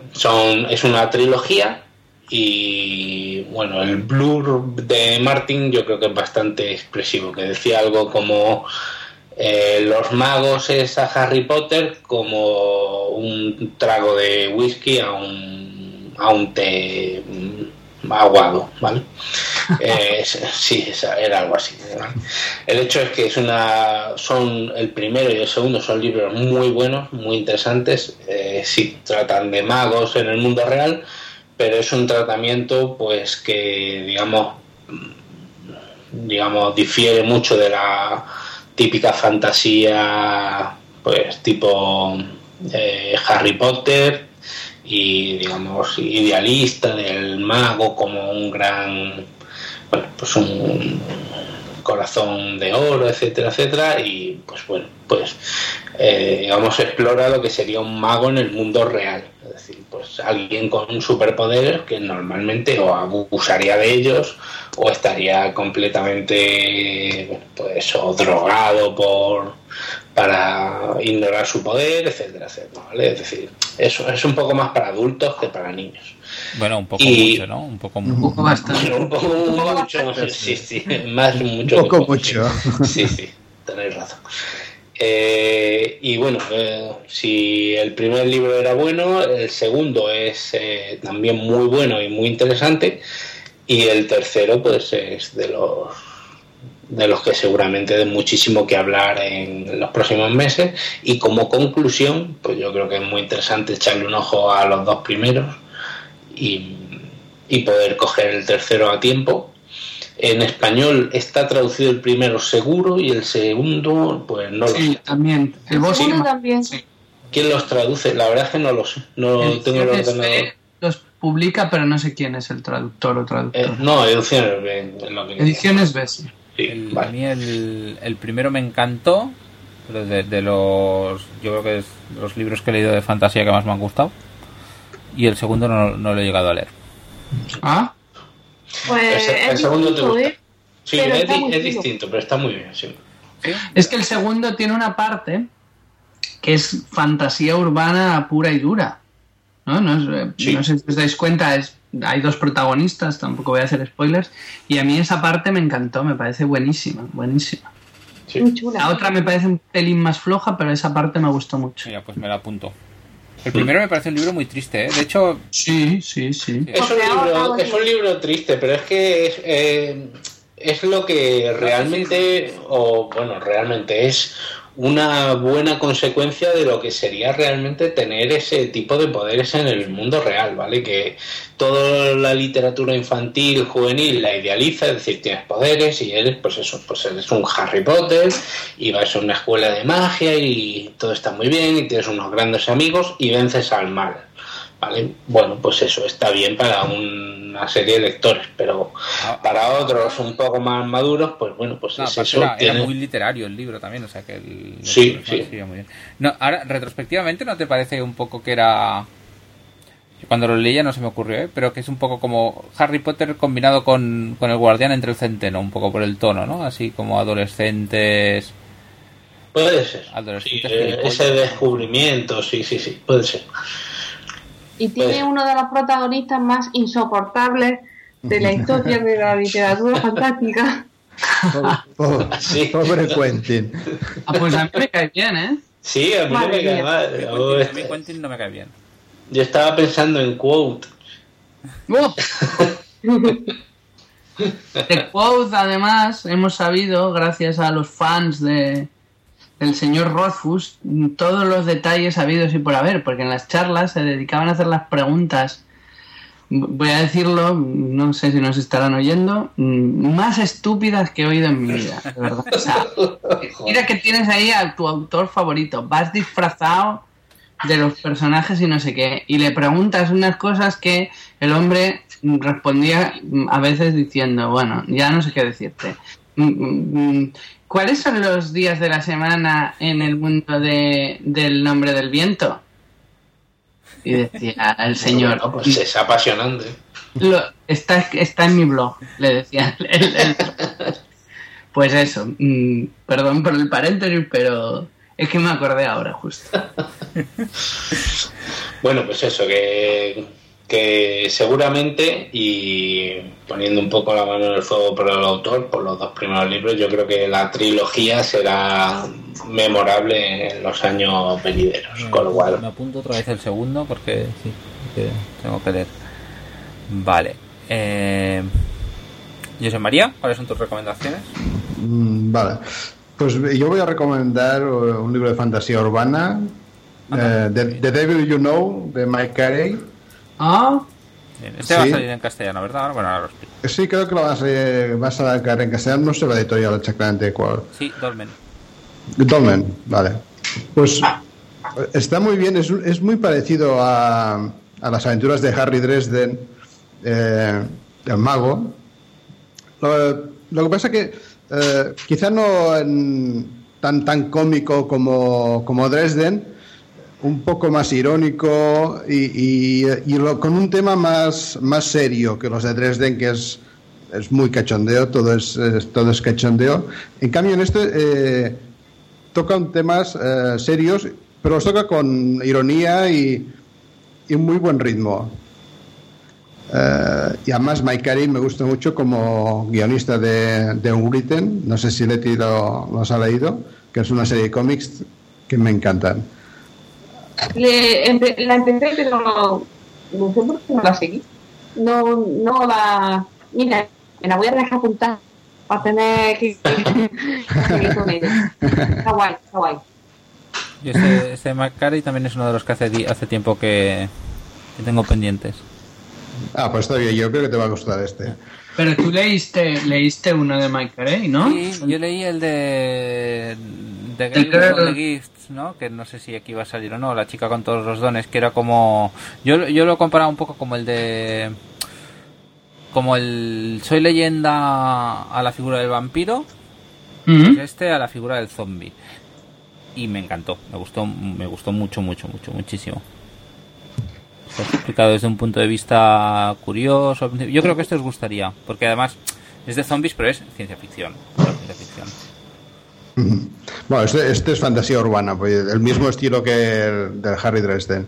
Lo que pasa es que, bueno, tiene una serie de personas, lo típico, es la típica historia policial en este caso sobre fantasmas, pero tiene un par de personajes que creo que van a dar mucho juego si la serie continúa. Bueno, ya hay varios, ¿no? Como mínimo hay 4, creo. Sí, bueno, pero no sé si los van a publicar en castellano o no. Vale. Pero bueno, creo que es el primer súcubo que veo saliendo en un papel coprotagonista. Que está muy bien. Y el otro que voy a recomendar es de un escritor español, Santiago García Albás, Delirios de Grandeza, el segundo de su serie de Cibervisiones, que trata básicamente sobre las percepciones de la sociedad en sí, a través de un chip o un mecanismo. La gente ve lo que puede comprar en este caso lo que el gobierno les da para ver, y explora muy bien, creo yo, la percepción de la sociedad y la influencia que tiene la información y la visión de los acontecimientos. A mí me ha gustado mucho y además es muy corto, sale en una tarde. Sí. Y no sé si Leti se ha leído el tercero de esta serie de Cibervisiones. Yo me he leído los 3. Sí, ¿Te has leído los 3? Sí, me lo he leído. ¿Y qué tal? Me he leído los 3. A mí me gustan mucho los 3. Los 3 están muy bien, el tercero me gusta un poco menos. No, a mí no, a mí el tercero me gusta. Pero vamos, están muy bien los 3. O sea, el segundo mejor que el primero, ¿no? Para mí no. Para mí sí. Mejor, a mí me gusta más el primero, después el segundo y después el tercero, en ese orden. Es que son bastante diferentes entre ellos, ¿eh? El primero y el segundo a lo mejor comparten un poco más la premisa, el tercero no. No, el tercero es bastante diferente, pero en tono y en todo. El tercero es Dream Punk, ¿no? Es Dream Punk, sí. El tercero es pasa dentro de sueños, pero está bastante bien llevado, está bien resuelto, yo creo. Y lo que pasa es que el tercero, que un poco entiendo que es lo que decías tú en tu reseña, ¿no, Leticia? Pide un poco más de desarrollo, quizás. Sí, y que aunque los tres giran en torno a la percepción y que vemos con lo que en realidad creemos ver y demás, pues el último, como trata de sueños, me parece que no claro, está... Es un cambio de premisa, por eso decía que la premisa cambiaba un poco, ¿no? Es diferente. El primero y el segundo un poco, no es tanto que vemos, sino como que elegimos ver, ¿no? Bueno, en el primero no tiene mucha elección, pero digamos que eres consciente de que no estás viendo la realidad y... no sé, está bien. A mí los tres me parecen interesantes. Santiago García Aldabás me parece... tiene sus cosas, pero me ha parecido un escritor muy interesante de ciencia ficción. Sí, yo creo que a ti el sí. segundo, Pedro, te va a gustar. Yo el segundo me ha parecido más ambicioso que el primero. Jolín, pues ya es decir, ¿eh? Sí. Yo lo veo más redondo el segundo que el primero. A Elías el segundo le va a encantar. Pues me lo leeré. El primero me gusta muchísimo. Lo dijo José María y tenía razón. Es una distopía no fascista, porque es una distopía, pero no es fascista, que es algo atípico. Exacto. Están apuntados todos y la verdad es que el primero te deja con muchas ganas de autor. La saga de civersiones que están sacando en Sportula, lo digo para los que nos escuchen, ¿no? Que de momento hay 3 y en algún sitio hemos hablado, he visto, ¿no? Que tienen que ser 4. Son 4. Da para un volumen bonito cuando estén los 4, yo creo. Es que eso yo ya lo he oído que sí, que lo van a sacar, ¿eh? Creo que lo dijo Rodolfo Martínez, que es el editor de Sportula, que lo va a sacar. Y luego otra cosa a falta de leer el 4 merecerá la pena, casi seguro. Yo creo que sí, vamos por lo que comentas. Yo creo que para el que no lee en digital, que espera el papel, yo creo que sí merece la pena comprarse el volumen, porque, bueno, solo habiendo leído el primero, yo creo que es interesante. Son de los pocos... Es interesante, sí. Son de los pocos que están saliendo últimamente. Reconozco que ayuda a que sean cortos, pero sí, que los empiezo a leer en el momento que salen. Uh-huh. ¿Sabes? Que los paso directamente al tope de la lista de lectura. Bueno, aquí todos leemos bastante y cada uno tiene su lista de lectura más o menos caótica, pero que no es lo habitual, al menos en mí, que salga un libro hoy y me lo compre hoy. De hecho, el último que he comprado que va a saltar a la lista de lectura... está en el primer tope, a la que acabe que estoy viendo ahora, es el de Lauren Beukes. Ah, sí. Lauren Beukes, empiezo ya. Yo digo que la curiosidad es que tiene también una novela escrita, pero no publicada. Sí. Y creo que había discusión sobre si la iba a publicar o no, o si estaba en conversaciones con alguien. Sí, algo vi por no, a ver, esto por lo menos salió en Facebook, en un comentario. Sí, salió por ahí. José Antonio Cotrina, sí, que al parecer, bueno, pues lo conoce bastante a Santiago García Albás, pues hablando precisamente de los relatos, decía, lo bueno realmente que tiene Santiago García Albás es una novela que la tiene en un cajón y no la saca y tal, ¿no? Y decíamos, pues que la saque. Sí. Claro, yo le pregunté ahora en el Celsius a Rodolfo Martínez, digo, bueno, tú que estás sacando esto de Santiago García Albás, que me ha encantado y tal, dice, pues no tenía ni idea, no sabía que tenía esa novela, no sé si esto llevará algo o no, pero bueno, la verdad que es interesante que haya autores además que toquen una ciencia ficción tan pura aquí en España y que lo hagan de esta manera tan... No, a ver, el primero sí, al menos, y yo diría que el segundo, es el tipo... ¿Esto que lo consideréis novelet o novela breve? No, es novela corta. Novela corta. No tiene nada que envidiar a muchos que se han llevado un Hugo, yo creo. Sí. No, el primero es yo lo considero cuento por distintos motivos, pero vamos, un cuento estupendo, ¿no? Excelente, sí. Y tampoco es o sea, es lo primero que he leído del chico pero no tiene un currículum, ¿no? Viendo la ficha en Sportula, había ganado, no sé si el Alberto Magno. Este relato ganó muchas veces, sí. Y varios de los de la serie han ganado el Alberto Magno. Sí, no, quiero decir que bien, que vale la pena. Realmente, yo creo que de las recomendaciones que hemos ido diciendo hoy, es una de las que... De hecho, sabía que alguien me la iba a quitar y ha sido yo. Sí, tengo alternativas, ya las tenía pensadas, pero yo iba a recomendar el Civersiones en general, de hecho. Es que además es lo que dices tú, que como es cortito, sí. Te pones, no te da pereza, y yo también me lo leí. Bueno, el que he leído yo, que es el primero, el de... Sí, es una tarde. Pero es que te lo pides. Una tarde. O sea, estás y empiezas, y es un poco una adicción. Te quedas a pasar páginas y estás deseando terminar en el buen sentido. Sí, que va a ver qué pasa. La verdad que te atrapa completamente desde el principio, ¿eh? Sí. Y además que lo narra bueno, no sé los otros, pero el primero lo narra en segunda persona del singular. Y le pega que mucho, es una decisión y le pega mucho, Sí, es que está elegido perfectamente, pero además es que lo maneja muy bien. Sí. Porque otra cosa es que digas, no, esto hay que contarlo de esta forma. Y que lo sepas manejar, claro, es que son dos cosas diferentes y él hace las dos cosas bien. Es que a mí el primero me gustó mucho porque, primero, creo que estaba muy bien pensado y que además está muy controlado el estilo. O sea, es un relato difícil de hacer bien, yo me parece. Sí, es muy difícil. Y lo hace bien. Yo tenía alguna reserva con el desenlace final, pero sé que Elías, por ejemplo, sí que le convence, ¿no? Bueno, eso mira, lo estuve hablando también con Rodolfo Martínez y me decía, leí tu reseña y tú eres de los únicos que decía el final y tal, y yo le decía, es que a mí me parece que es el único final que puedes poner.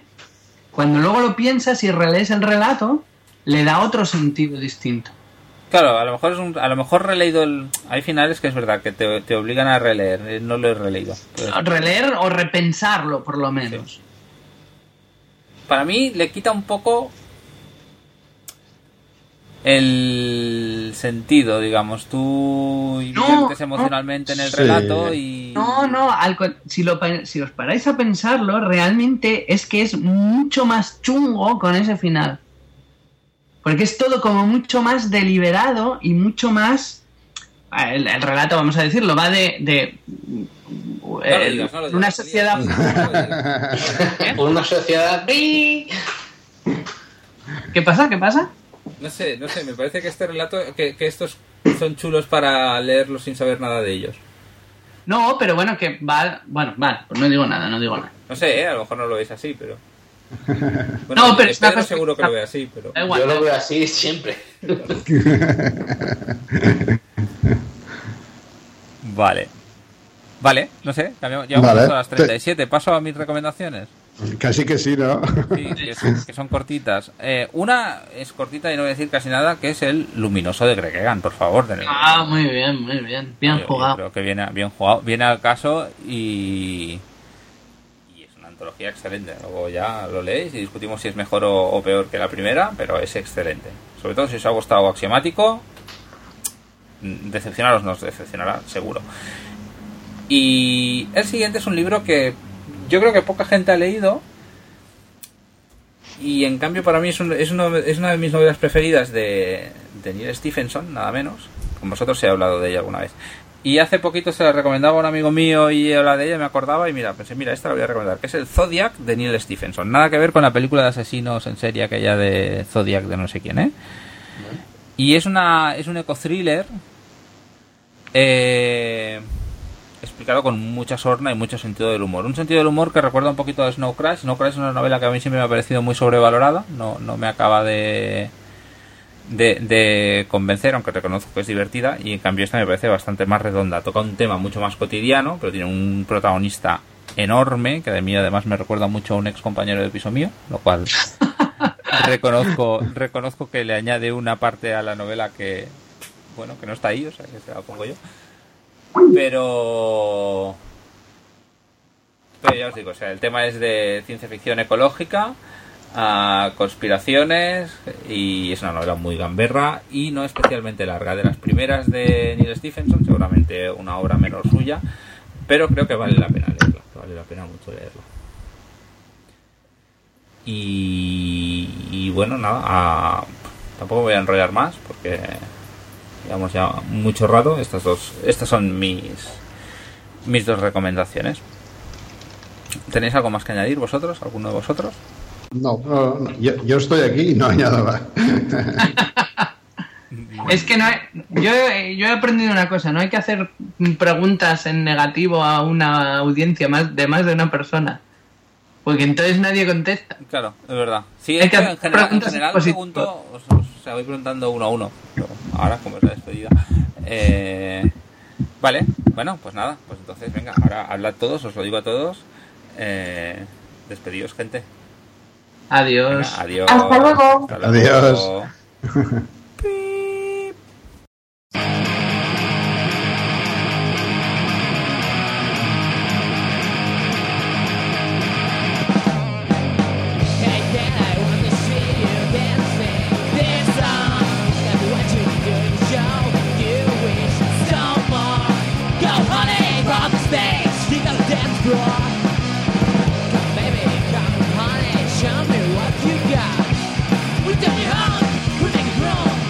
Pictures of yourself, come on.